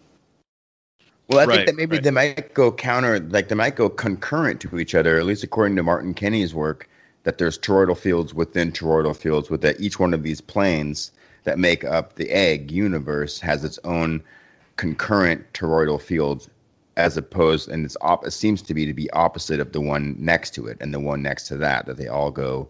They have to counter each other. They have to counter. Yeah. I guess is that concurrent, I think is the word. I could be wrong. I probably am. I'm wrong a lot. Yeah, no, I think that makes sense too. And so it's almost like a nested dolls sort of thing, right? Absolutely, yeah. That's the example he brings up, is like, imagine a Russian doll, but like universes stacked within each other, and all rotating and spinning opposite each other at different speeds, generating energy, generating literally reality and plane, I guess, planetary existence, if you want to consider it planet. Right. Everything turns. There is no straight line. I think one of the most fascinating examples of how energy moves is to look at men's hair, because you can see where sometimes there's more than one place on, and I don't know why you don't see it with women, or maybe it's just because we tend to have more hair. But with men, you can see where the energy spirals out from the skull with the pattern of hair, and oftentimes, like I said, there'll be more than one, which is fascinating because there's obviously some kind of an energy. I don't know what's going on there, but it's very intriguing. And of course, we can see anything that's going to have a circular motion of growth to it. Like I said, right. And then the interesting thing too is that we call it a torus field, and then we have this constellation known as Taurus, which is one of the astrological signs, right? And it's been referred to that this torus field, it's the same thing as the world tree, just like what Dean was saying, right? Yeah. And that you go up the trunk to go towards heaven, apparently, or the heavens. You take this stairway to heaven. You ride this toroidal field upward. And the Egyptians referred to this sometimes. They had many names for it, is my understanding, but they referred to this sometimes as the two horns of the bull. And that the cusp upward and the cusp downward are both symbolic of bull horns, which is why we call it a torus field to begin with, is kind of my understanding. Yeah, no, that makes perfectly good sense. Yeah, yeah. And then also too, we literally have around the Earth, if you're looking at like the spherical NASA model of things, they literally acknowledge the fact that there is a gigantic toroidal field around Earth. And so it's a magnetic field called the magnetosphere. And so if you were to Google image magnetosphere Earth, you're going to see what I'm talking about. But it's basically a gigantic toroidal field around Earth. And I guess what Judy K. King in the ISIS thesis was trying to say is that there are appropriate times to ride the magnetic cusp out of here. And there are times where you don't want to ride the magnetic cusp out of here. And so her whole entire book is really interesting. So she's breaking down Egyptian mythology and ritual and symbolism and literally kind of translating it to like modern day like physics, stuff that people who are interested in science and stuff would understand. And so a lot of the concepts that they were referring to were heavily symbolic, you know, but she's actually breaking it down and saying like, oh no, this is a reference to the magnetosphere. You know, the stairway to heaven is literally the cusp at the North Pole, you know, sort of thing. So she's worth looking into. And as you were saying that too, I was thinking about currents, whether it be air currents, water currents. I mean, we know that there's certain times to ride certain currents to get to your location. There's other times where you're not going to get very far because you're going against a current. Right. Yeah, exactly. So, you know, even the word Taurus, T-A-R, you know, or T-A-U-R, Tor, T-O-R. So when you write Taurus as in the constellation, it's T-A-U-R-U-S. And then when you're referring to the Taurus field, it's T-O-R-U-S. But obviously, it sounds exactly the same.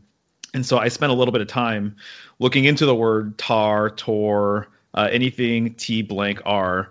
Yeah. And, you know, a lot of the stuff I kind of... Yeah, exactly. A lot of stuff I came across was a reference to the bull. And so when you have Target...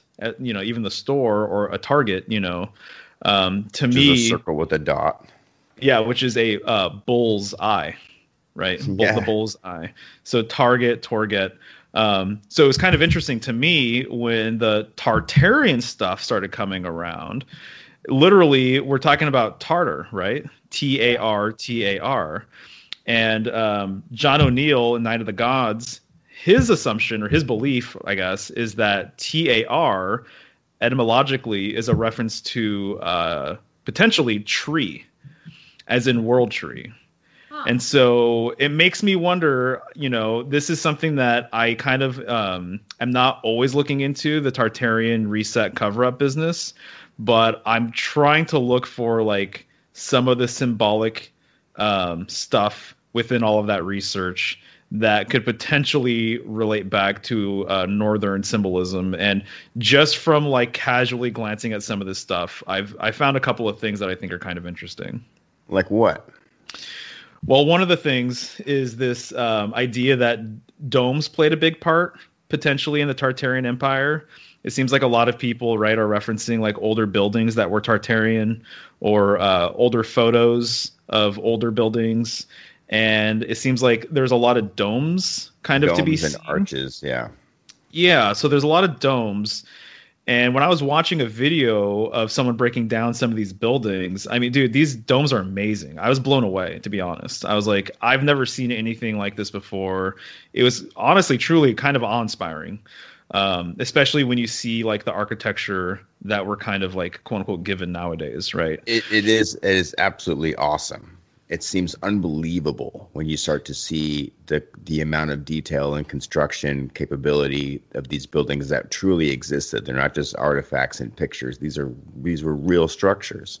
Yeah. And to think about how I believe that the architectural style that's been more contemporary in the last 20 years, I think is called I forget what it's called, but it's something really, really grim, like desolate. I don't know.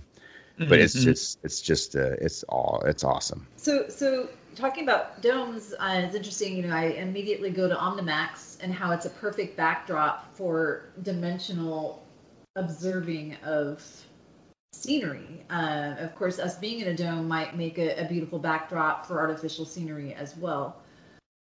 Right. I see what you're saying. Planetariums, things like that, tend to have Snow the globe. dome so that you have this illusion of dimension, right? Wow. That you have on a flat screen. Wow. That's really Interesting. It's a interesting. nice backdrop for artificial visuals. Interesting, almost like a 360 spectral reflection of each side. Hologram. Yeah. A snow globe. That's fascinating. That's really intriguing. I like that a lot. And so when you're talking about dome symbolism, you're making a reference to the great dome, the vault of heaven, the firmament, right? Yeah. And so the very tippy top of the dome would be where the North Star is, or Polaris is, okay? And everything rotates around that. It could be the center of that fixed cross, I would imagine. Yeah, exactly. Yep. And so, as an example, when you're looking at Masonic artwork, a lot of the times they have an arch, and they'll have a keystone at the very top of the arch. And the keystone, not every time, but a lot of times, has the symbol for Cancer, which is like the 6-9, right? And so to me, this is a reference to the churning of heavens, the rotation of the heavens around Polaris, okay? Yeah. And so 69, being the Cancer symbol, is associated with the Chariot card in tarot, which is the 7th card, which goes back to 7 and G and everything else that we talked about earlier. Yeah, I'm seeing that graph right now of the Cancer symbol, and it does look like a wheel, also maybe a sprocket or chain link, which would turn a sprocket, which would make and fire and a machine. Right. So even if we don't even look at it as numbers, because we get so fixed on labeling things, it really just looks like two circles. And they're just rotating around one another. Exactly. Some sort or something. Yeah. So you've got two opposing bodies contained within a circle. If you just look at that a little bit differently. Right. Yeah. Exactly. And so, a lot of times you'll see domes on the interior. Like in cathedrals and stuff, they'll literally have like a painting of heaven within the dome, or the dome will be blue with stars or something like that. Or if you look at chariot cards in tarot, the chariot will be, the charioteer will be within the chariot, and then over him will be the canopy of heaven. And there will be like, it'll either be like blue fabric, or it'll be some sort of allusion to this dome sort of like firmament concept or whatever, because that card and like dome firmament symbolism is like intrinsically linked to each other, right? And so I started looking at some of these Tartarian videos, and I noticed that some of these domes were really interesting, and it's really common to see a dome with like a spire or like a tip at the top of the dome. Yeah, a needle, an antenna. Yeah, exactly. And so to me, it looks functional to me, right? Like they're using it for some sort of purpose. Absolutely. And there's more than one. There's rarely just one. There's usually 3s, 4s, 5s, 6 of them. Of what? Of the spires of the needle tip. Mm-hmm. Have you seen it where they have like a statue on the top of the dome of some sort? I don't know if I've actually seen that close. There's a few photos that I saw, and I was pleasantly surprised to see that the tippy top of the dome had a needle, and then on the top of the needle there was a little statuette of Mercury. And so, wow, how tricky is that?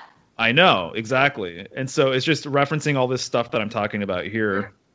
Or also too, it'll be like a figure that's standing on her tippy toes. Uh-huh. And so the standing on your tippy toes or standing on one leg is a northern axis reference as well, which is why, like in Crowley's main magician card, he's standing on his tippy toe. And a lot of times you see Mercury standing on its tippy toe, okay? The other thing I noticed, because I was just looking at this earlier today, is that you'll see a figure with its arms doing the as above, so below reference, which I'm coming to learn is that, your body symbolically is polar in nature. So it's vertical, right? And so there's a polar concept with it being up and down, but there's also a polar concept with it being from side to side, being split in the middle vertically. Right. It's also toroidal in nature, considering our spinal column and everything emanating out and through there, all of our nerves.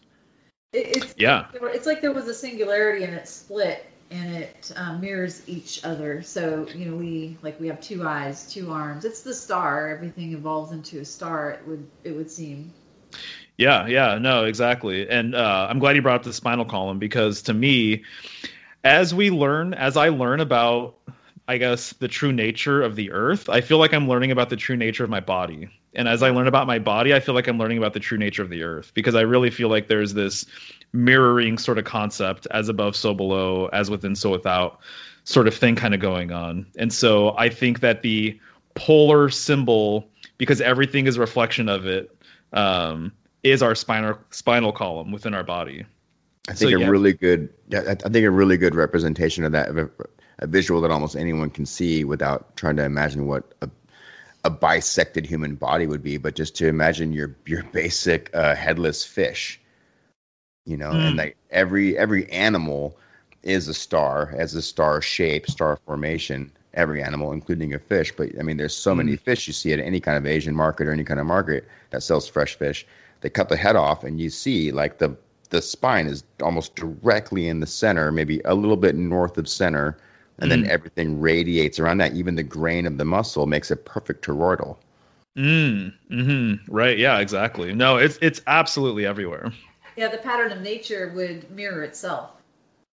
Yes. Yeah, exactly. Which is also the Cancer symbol. But there's also a slight variation. So, like, even if you take the human face, they always say that, it represents both sides of you, but it literally represents both sides of you. If you split somebody's face down the center and you were to mirror it, it wouldn't look quite like the same person. So there's two of everything.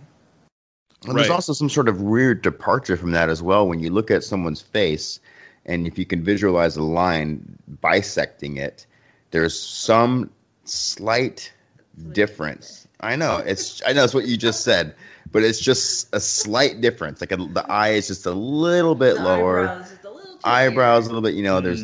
There's like and not obviously not freckles and things like that are visual, but just like the balance isn't exactly, which is opposite of what they teach you in art school or art class, that everything has to be, it's symmetrical, that there's this really high emphasis on symmetry.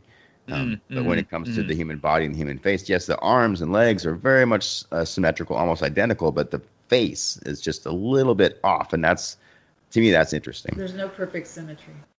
Right. Yeah, exactly. I feel like they're almost campy or something, right?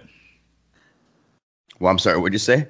I said there almost can't be the perfect symmetry. Yeah. Right. Yeah.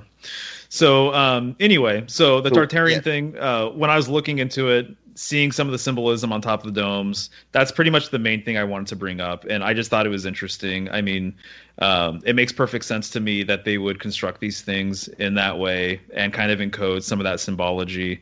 I'm not saying that Tartaria as an empire was a northern-based culture or something like that, but it is fascinating to me, and that's something that I want to look into further and see what people have to say about that. Well, because the dome itself is very feminine, and of course it's the egg and all that, but you also, with that antenna that you're talking about, the thing on the top is the pole. So it's really no different than the phallus and the vagina or the womb. So anytime you put a pole, no different than going to the moon and sticking the flag in, what you're really doing is you're putting that access point of control. You're claiming it. And so this, I think, it's really rooted into male and feminine and sexuality. Yeah. And penetration of some sort. Because that's really, the more you look, the more you just see nothing but, things that penetrate and things that get penetrated. It's the cycle. Holes and holes. Holes and holes, yeah. So the dome with the antenna on the top, or whatever is erected on the top, feels like the masculine aspect, penetrating the feminine, claiming it.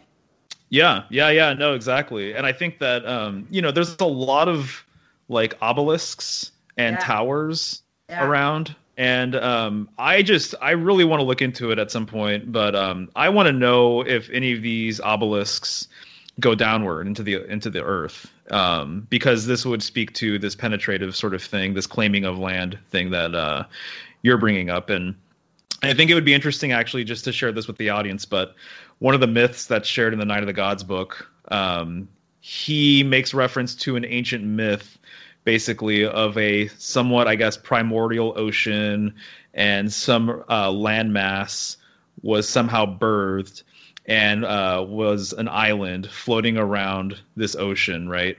And it wasn't settled, so it was just constantly floating around and whatever. And at some point, I guess there's variations on this myth, but at some point a tree was planted or just grew out of this island. And once that tree grew and became large, that's when the island actually ceased to stop moving and became settled. And so this is kind of a reference to everything that you're talking about, is maybe some sort of chaotic, unsettled, moving sort of energy. Yeah. And then as soon as the phallus makes that claim and sticks itself into the ground and sows its seed, that things become stable. Right. Yeah. Fixes it in place. Yeah, it would fix it in Yes. place, and everything would rotate around that location. Right. Like Kronos to Mercury. Right. Exactly. Actually, dude, that's really funny you say that, because once again, John O'Neill's saying that he believes that Kronos is actually a polar god as well, which I think is fascinating. But there could be a spectrum of polar gods and polar archetypes, I guess, and that some of them might be more central and some of them might be a bit further out. But regardless, they rotate around that central axis point. Wow. So I'm starting to wonder about the gods that are polar gods versus the gods that may not be polar gods, that might be more of a different realm entirely, that don't have a pole because they're part of that original abyss or might still be there. Say polar gods, it almost immediately references containment of some sort and polarization, which we know is here on the realm that we live in. Everything has a polar.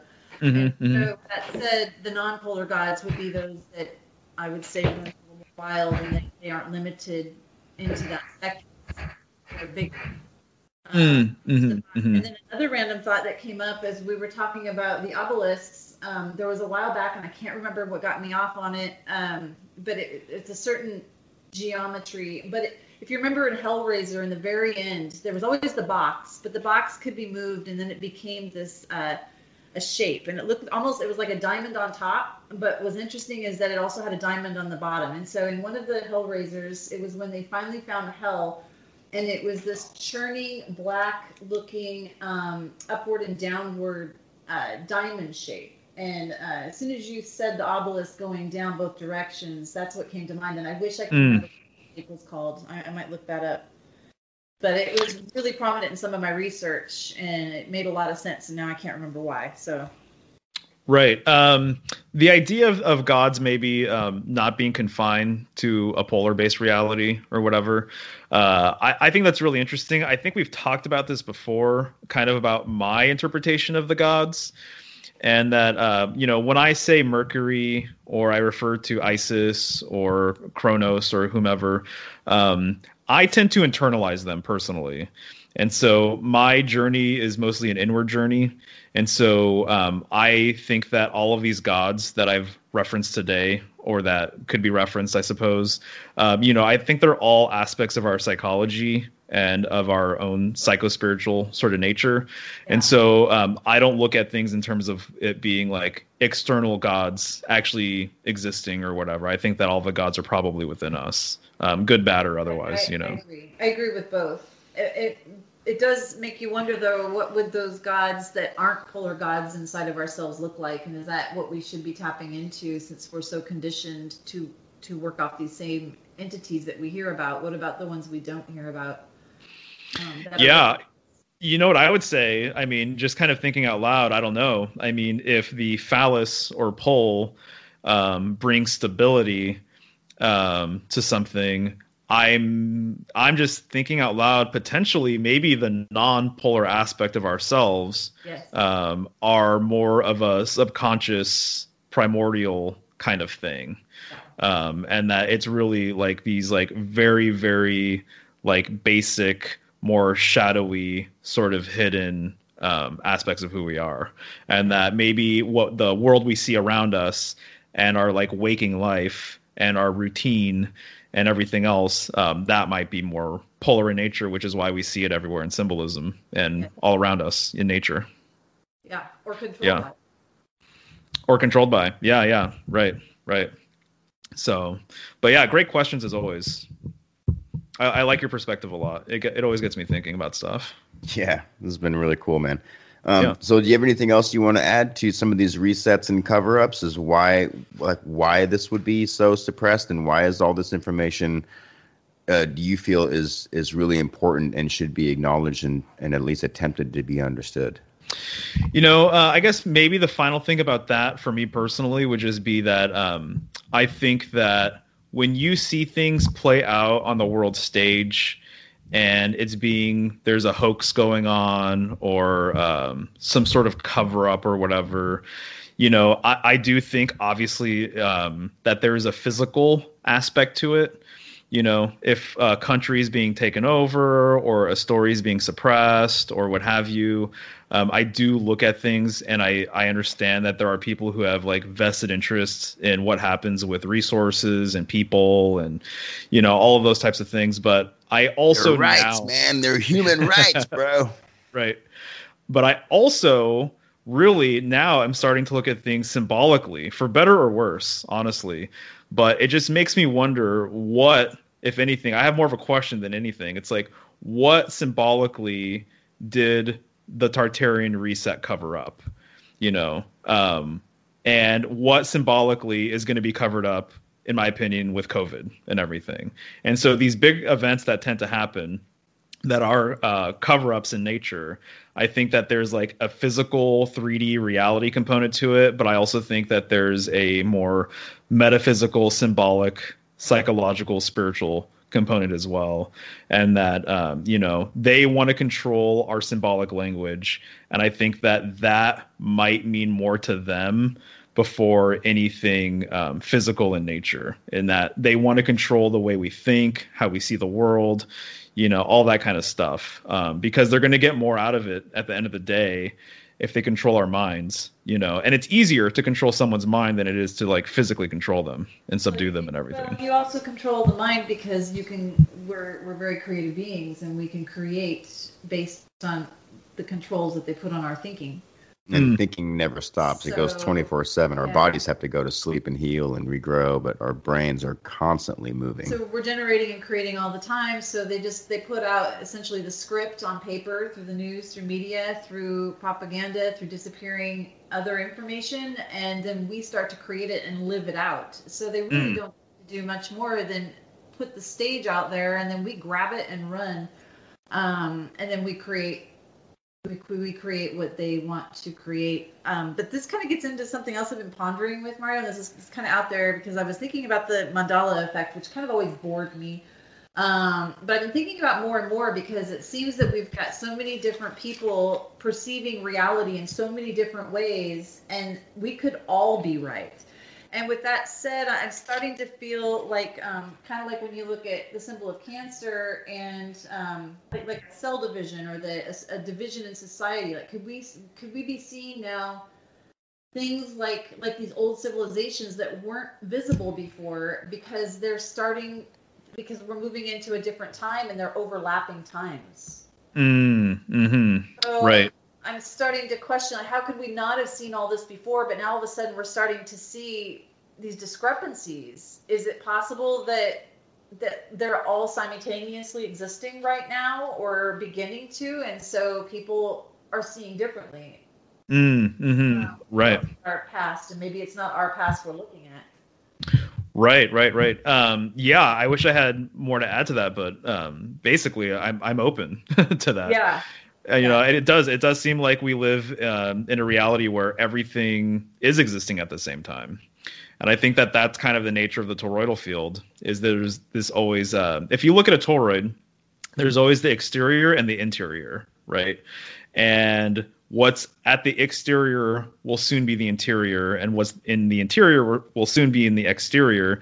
And so it's this constant cyclical sort of thing, in and out, in and out, in and out, in and out, and so I think that we potentially might live in just a living, breathing toroidal field, right? But that everything that has ever lived or breathed is simultaneously existing at this very moment, but we just happen to be in one sort of like partition of it, or like a fractal space of it. Sorry. Yeah. And that, potentially, maybe things are bleeding over. I don't know. I wish I knew more about that, but to me, that's not out of the realm of possibility, personally. Because it just seems like so much of this is so obvious. Like, how could it have been overlooked? How could I not have known that before? Why am I just now, why is it just now coming into my realm of consideration? There's a lot. There's a lot. Yeah, that's how I feel about this information, if I'm being completely honest, because I've never heard people talk about some of this stuff plainly on the air. And I've been listening to, podcasts and watching YouTube videos for like a really long time. And, I'm open-minded. And so I've watched all sorts of different types of things. And so to me, the closest community that has gotten to this kind of information, for better or worse, is the geocentric kind of flat earth community. And so I would say that because I spent time with those people, the Martin Kennys of the world, people like Santos Bonacci and Eric Dubay, because I spent time looking at their work, I feel like I was much better prepared to absorb it once I finally got around to it. And now that I finally got around to it, and I'm realizing that I'm just kind of like tapping into this history that's always been there, I'm like really surprised that more people haven't talked about it.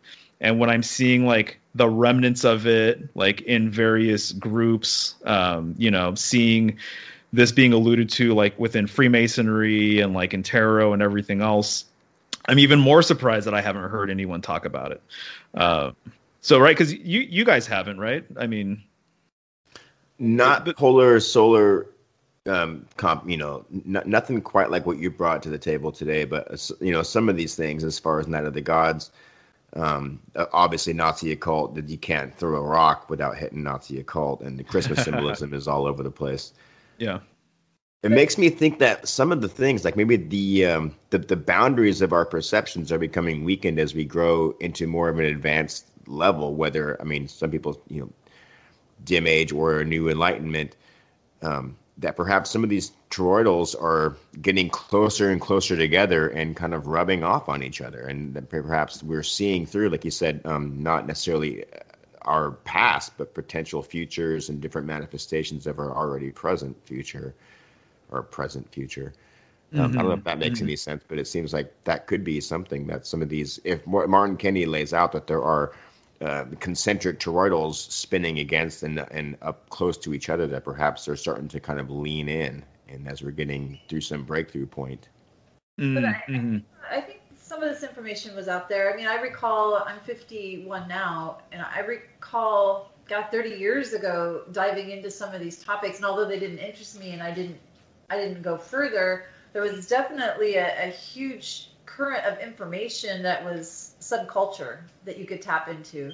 But I don't know that it was so esoterically connected. Like, it didn't bring all the pieces and components together like it does currently. It's like the information is finally starting to braid with one another, and all the spokes are starting to form a wheel where you can see how they're all interconnected. The web is connecting. The knots to the web are starting to tie and make sense. So. Right. Yeah, exactly. No, I feel that way too. That's what it seems like, what's going on. Well, a lot of this too gets into topics that have just been loosely contained as alien topics or abduction stories and things of the sort. So I think it's important to consider those in all of this. Also considering that there's things like MILABs, military abductions and such. So you really don't know what kind of an abduction is real or not. But there's always been information that has been seeded through people that, whether they're physically being abducted or they're having other experiences or for whatever reason are just being programmed, this information has been seeded over time, and it just feels like it's just now starting to sprout. Right. Yeah, exactly. And I guess I want to publicly say that if there's anyone out there who has information that they think I would be interested in or wants to correct me on any information that I put out there today, definitely get in touch, because I'm just interested in learning, and I'm not saying that I have all the answers with any of this stuff. So I'm just trying to like increase my awareness with all of this. Right. And that's awesome. Thanks, Mar. And that contact is still symbolicstudies.com. Yeah, you can find everything there. Oh, and Mario, I would love to know what's some of your favorite books, authors, or speakers, lecturers that have been pivotal for you. Yeah, I mentioned a few already. Well, we were talking about Martin Kenney. I would say that if you haven't looked into his work, and if you like this kind of material, definitely look him up online. Santos Bonacci, I feel like, is a good one too. He's a syncretist, and so he knows a lot about astrology. I would say I also mentioned Eric Dubay earlier too, because he has some videos that gets really close to this type of material on YouTube. He has a website blog called The Atlantean Conspiracy. I also mentioned the authors of the books I referred to, but once again, Night of the Gods by John O'Neill, Judy K. King, The Isis Thesis, The Gates of the Necronomicon by Simon was pretty pivotal for me with this research. And then I know, Christy, I've recommended this one to you too. Babylonian Star Lore by Gavin White, I think is very interesting for a lot of different reasons. So yeah, I would say that that's probably a pretty good start there. Yeah, good stuff. Yeah, definitely. Shit, yeah, man, really cool. So you and I talked, I think, earlier in the week about how you might reproduce this conversation with your own visual representations for a YouTube channel. Are you still thinking about doing that? Yeah, I'm still thinking about it, depending on how you guys think everything went. I think everything went great, man. I think this was really cool. Pretty interesting. And I don't think there was any real dull points. I think there was one pregnant silence for maybe 3 seconds. I take it we're done with the show now. We're casual. We might be, yeah. Unless you have anything else you wanna finish off with, any final points or anything you want to make, Mario. No, dude. I appreciate the opportunity. Obviously you can see that I'm really interested in the subject, so hopefully there's someone out there that gets something out of this. You know where to reach me. But yeah, I had a good time. This was really fun. Hopefully I represented the information appropriately enough. I'm still going to continue digging into it, so who knows where I'll be at in like 6 months or something. The William Henry book, so you said Tule, he called it Tula. It's all kicking back. It was almost traumatizing because he said the word so many times I can't get it out of my head.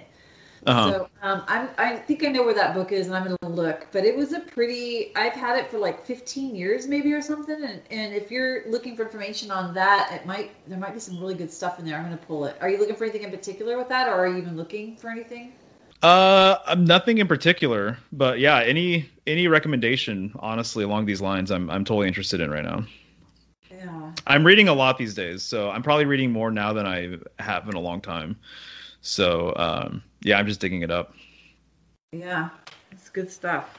Definitely. I also, so I've been reading more of my anti-cosmic books, and I didn't want to say anything on the show, but they affiliate the elves. Was it the elves? The elven realm with the abyss realm.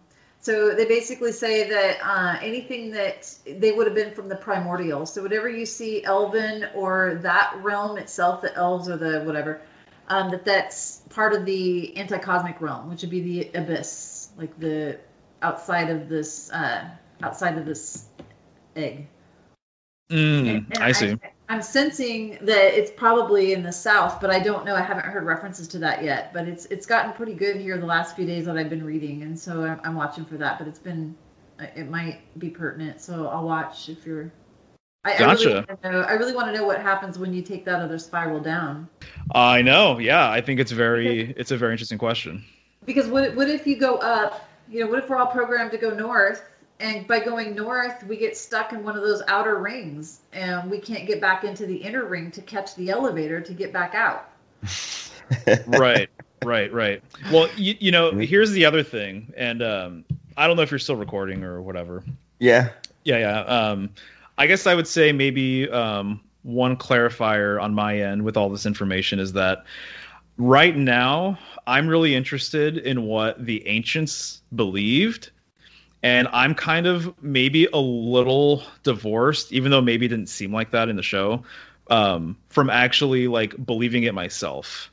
And so if people believed that you go east to go north to the North Star and that's where you want to go when you die, I'm not saying that that's exactly where I'm at and that's what I want to do. You know, I'm just very curious to know why they would think that.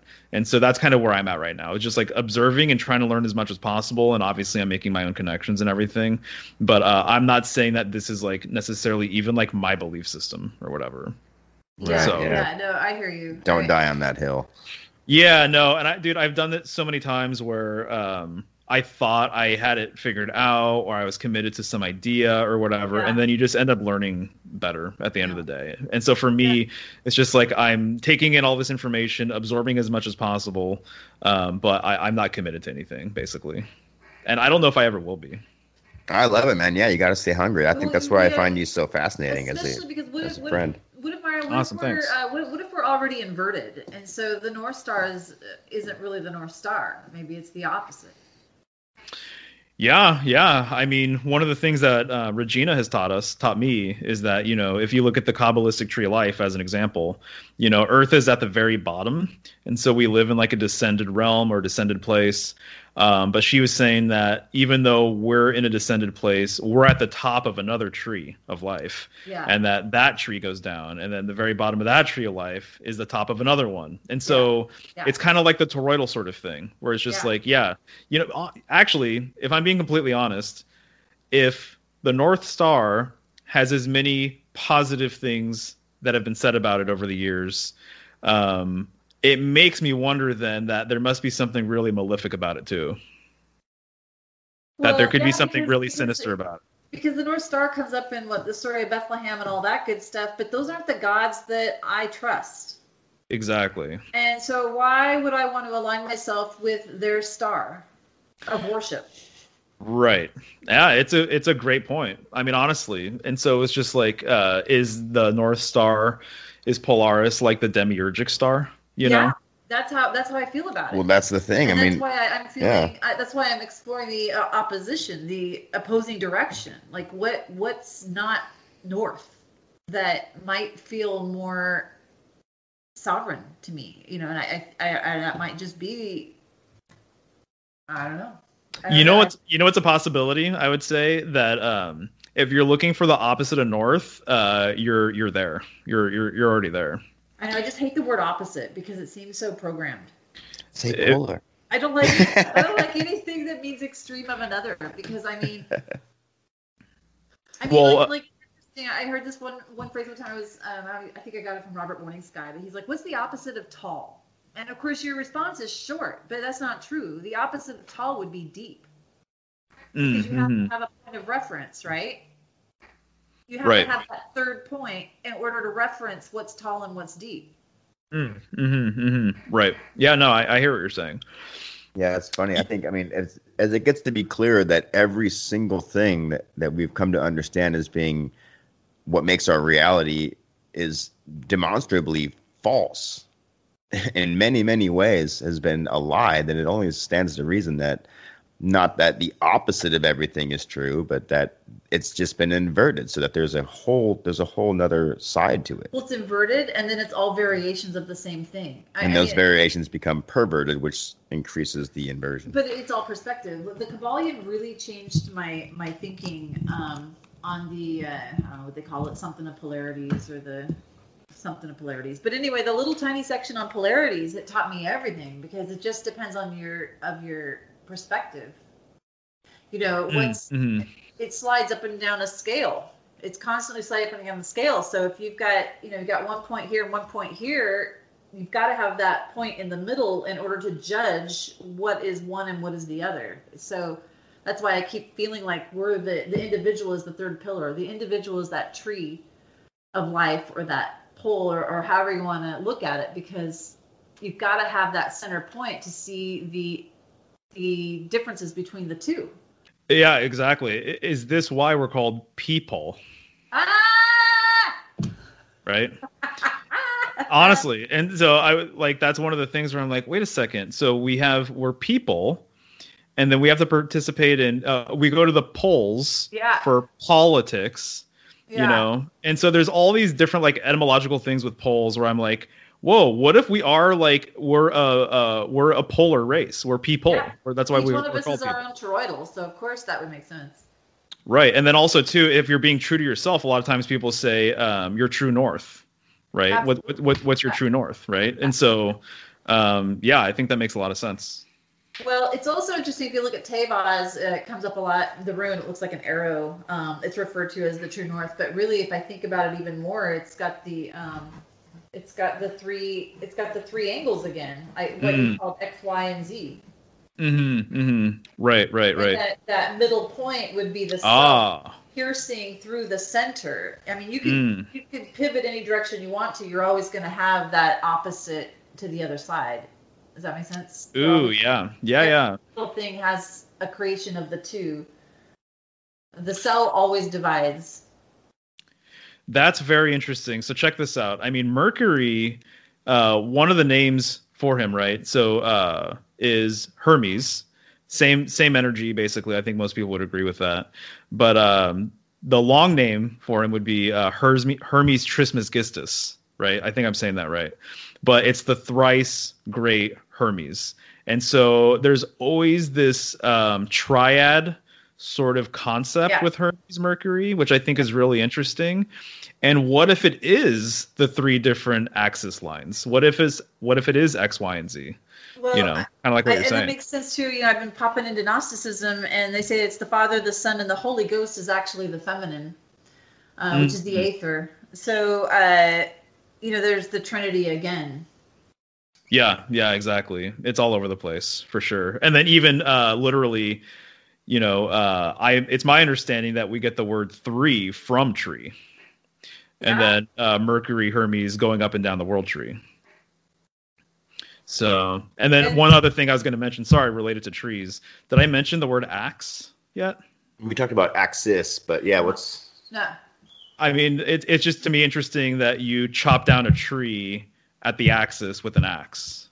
And so is that where we get the word axe from? Is it actually about the axis line, the world tree axis? I don't know.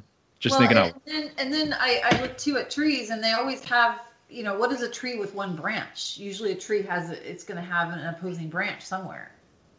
Like trees don't grow with just one side of branches unless the sun doesn't hit them correctly. So I mean, you've always got two. Like there's always limbs, for instance. They grow out, but then they split. And then once they split, now you've got 3 points. I guess you call them 3 axes. I call them little dots. The end of each branch represents. But you've got three segments. Right, I see what you're saying. So if you've got one and it splits, One, now two, you've got three. the one and then the two. So when something splits, then you've got 3. Right. True. So yeah, exactly. Maybe you had the mother, and then the mother split, and now you've got the Father, Son, and then the Holy Ghost. That would be the Trinity. So clarity, and then she split off. Then you would have the 2, and then the offspring would be the 3.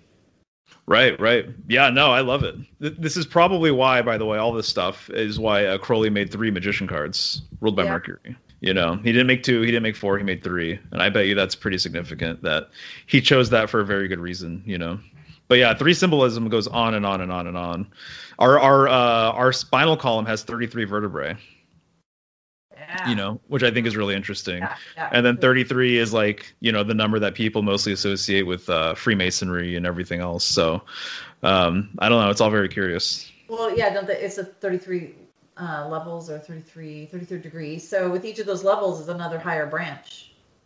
Right. Yeah, and exactly. Hierarchy of branches. Yeah. And then they, they have a lot of steps in their artwork. And a lot of ladders and stuff. Yeah. And to me, I'm just thinking, it's like, is this the stairway to heaven? I don't know. I think it's interesting. And then Biden, he fell on his way to Air Force One. I'm sure you guys saw that, right? Yeah. Best ever. Falling up a flight of stairs. Oh my God. Let me throw this out there real quick. I think some of the rituals are basically maybe even more simple than what we think. And so I think a lot of people assume that like it's this crazy esoteric That Yeah. super complex thing. Yeah, super complex. Kind of like, it reminds me honestly a lot of Kabbalah and like gematria and stuff. It can get so complex that you just don't even know what's going on, sort of thing. But it's like, what if their rituals are really simple?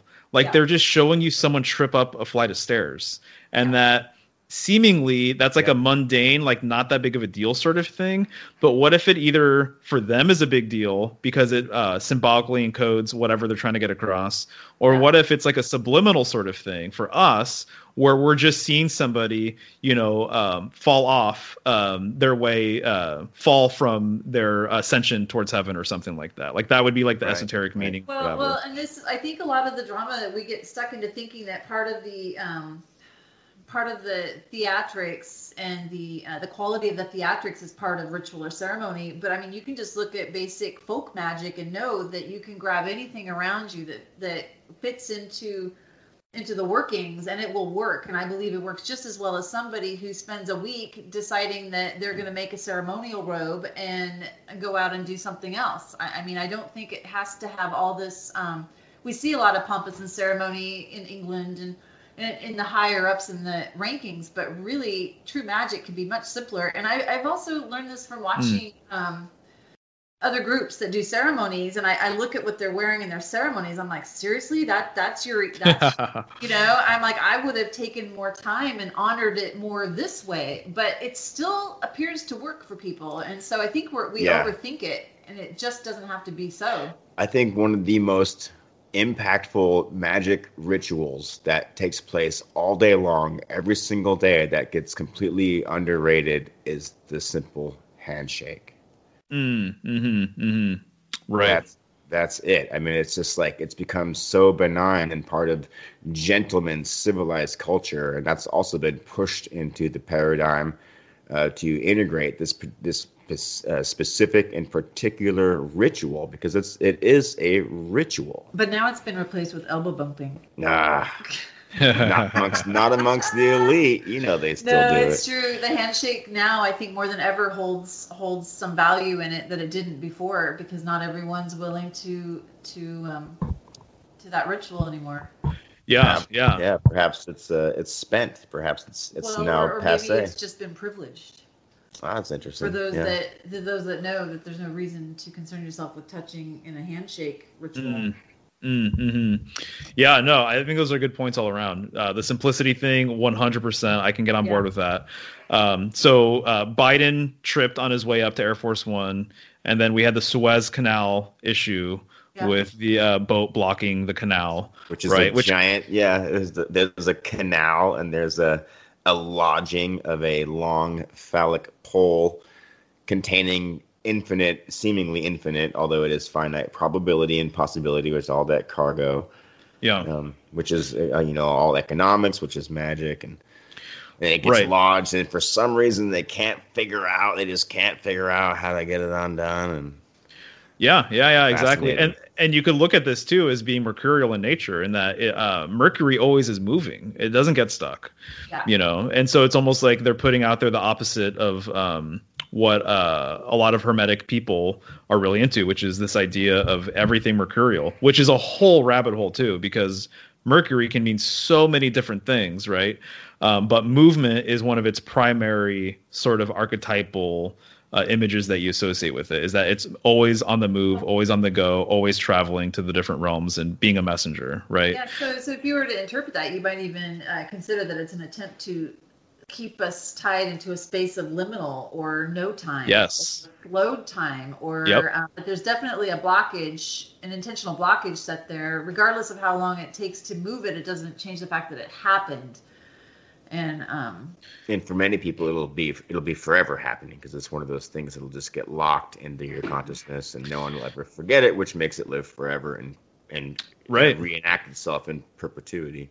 Yeah, exactly. And there was an evergreen diesel truck that was blocking like a highway. I believe it was in China somewhere. Yeah. Talk about simulation, almost the exact same thing. It could be a ritual to kick off the stagnant flow of goods. I think we're looking at that anyway, even though we're not really seeing all the signs of it. But I think we're going to see commerce and whatnot tighten up as maybe restrictions occur or things become more limited. we're just not seeing all the full effects. But I mean, as a shop owner, I can say that there are certain items that have not shown up now for over a year. They're no longer available, even though they're said to be one day. The rest of the world is on their own time as well. So we could see shortages of things, and that could be a kickoff of shortages of things to show that there's not going to be movement of the commerce. It's going to slow up with limited travel and restrictions. Well, Mercury is also the god of merchants. Yeah. Mercury merchant, right? Yeah. And so, and also has a lot to do with the flow of money. Yeah. And we mentioned, right, so it's the Evergreen boat that got stuck in the canal, and then the Evergreen diesel truck that blocked the highway. What's the color of Mercury? Yeah. You guys know? Green. Green. Specifically emerald, but green. Yeah. That's true. And there was also the, I think it was called Ever Given. Like the ship was called Evergreen, but the company was Ever Given, or the company was Evergreen and the ship was Ever Given. Right. I'm not sure which one it was, but that's pretty interesting there. So yeah, that could have been a ritual kickoff, a statement. Sure. Yeah. So just thinking out loud here, I don't know. It's so simple, but I think some of these things could be really effective. I don't think they need to be very complex. Well, yeah, I mean, just look at all the flies that were showing up on faces, during press conferences. I mean, that's ridiculous that that would even happen. Or how about Bernie and his bird? I mean, it's right. It's incredible. It's like watching a Disney movie. Yeah, for sure. Or the black eyes. People, politicians or whatever, having these black eyes in public and whatever. Yeah. So awesome, dudes. Well, this was fun. Awesome, Mario. Thank you so much, man. Hey, do you think, Dean, you could cut some of that into here as after, how they do in movies? What do you mean cut what into what? On movies, they always have, here's the outtakes. Oh, blooper reel? Yeah, maybe you could do some outtakes, because our conversation after we ended was really good. So maybe you could. We haven't ended. We're still recording. Well, this would be a really weird ending.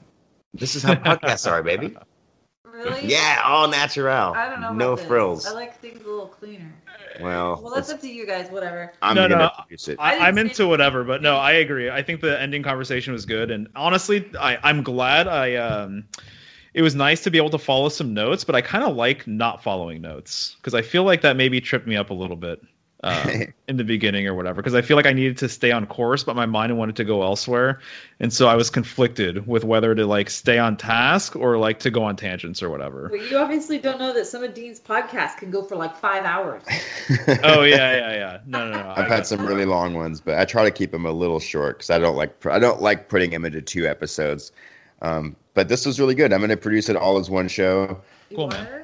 Yeah. Did we say anything weird? No, everything was great. But I do want you to let everyone know again how they can get a hold of you and let them know if you don't have to commit to it, but I love the idea of you taking this audio and finding some visuals for it for a YouTube channel, a YouTube show or whatever. And of course, I'll just send you the audio itself, and you can chop up whatever you don't think is relevant or what you don't want to put in there, because we are at over 2 hours and 18 minutes. Oh, wow. Okay. Yeah, dude. No, I'm definitely down to chop it up or at the very least put in some visuals. So I don't know if I'll take out any content. Dude, I think that'd be so cool, because I think if anyone's listening to this and they're as interested in it as I am and you are and Christy, it'd be much easier, even if they're halfway interested in it, to see some of your representations that you could put out there. I mean, I thought what was so astounding, and I'm not going to suggest you do this, but what was so interesting and fun about just tapping into Martin Kenny's stuff is his homemade props. Oh, yeah, exactly. His homemade those things are amazing. But they're so visual, so helpful. The visuals make a big difference. Yeah. So, I'd be happy to do this, man. Yeah, I'll do it proper, too. So I'll probably spend a little bit of time once we're all moved in and stuff, making an edit. Totally, yeah. Are you going to make us a cosmic egg? Am I going to make you guys a cosmic egg? Yeah. I mean, if you guys want, I will. Life-size one. I like my cosmic eggs. Scrambled. I like my cosmic eggs soft boiled, no longer than 5 minutes. Immediately ice bath. I want that yolk runny. I'm writing notes right now. And I like the shell to just peel off of my hard-boiled eggs. All right, so symbolicstudies.com. That's where people can find your artwork, keep up with their monthly astrological chart, astrological, I guess, symbolism and more definition, and flesh out how things are moving along with those who identify with that particular month and that particular zodiac sign. Is there anything else about symbolicstudies.com you want to say, or did I nail it? Releasing, I mean, you pretty much got it. I'm releasing a poster each month for the next year. That's the game plan, at least. And so these are like silkscreen posters. Lots of love went into them, and I think the artwork is coming along pretty nicely. So basically, I'm committing prints, myself. I'm sure, right? Yeah, all limited. So I'm committing myself to this project for the next year, basically. So if you're interested in astrology, I mean, it would be a good way to learn just by keeping along with what I'm putting out there.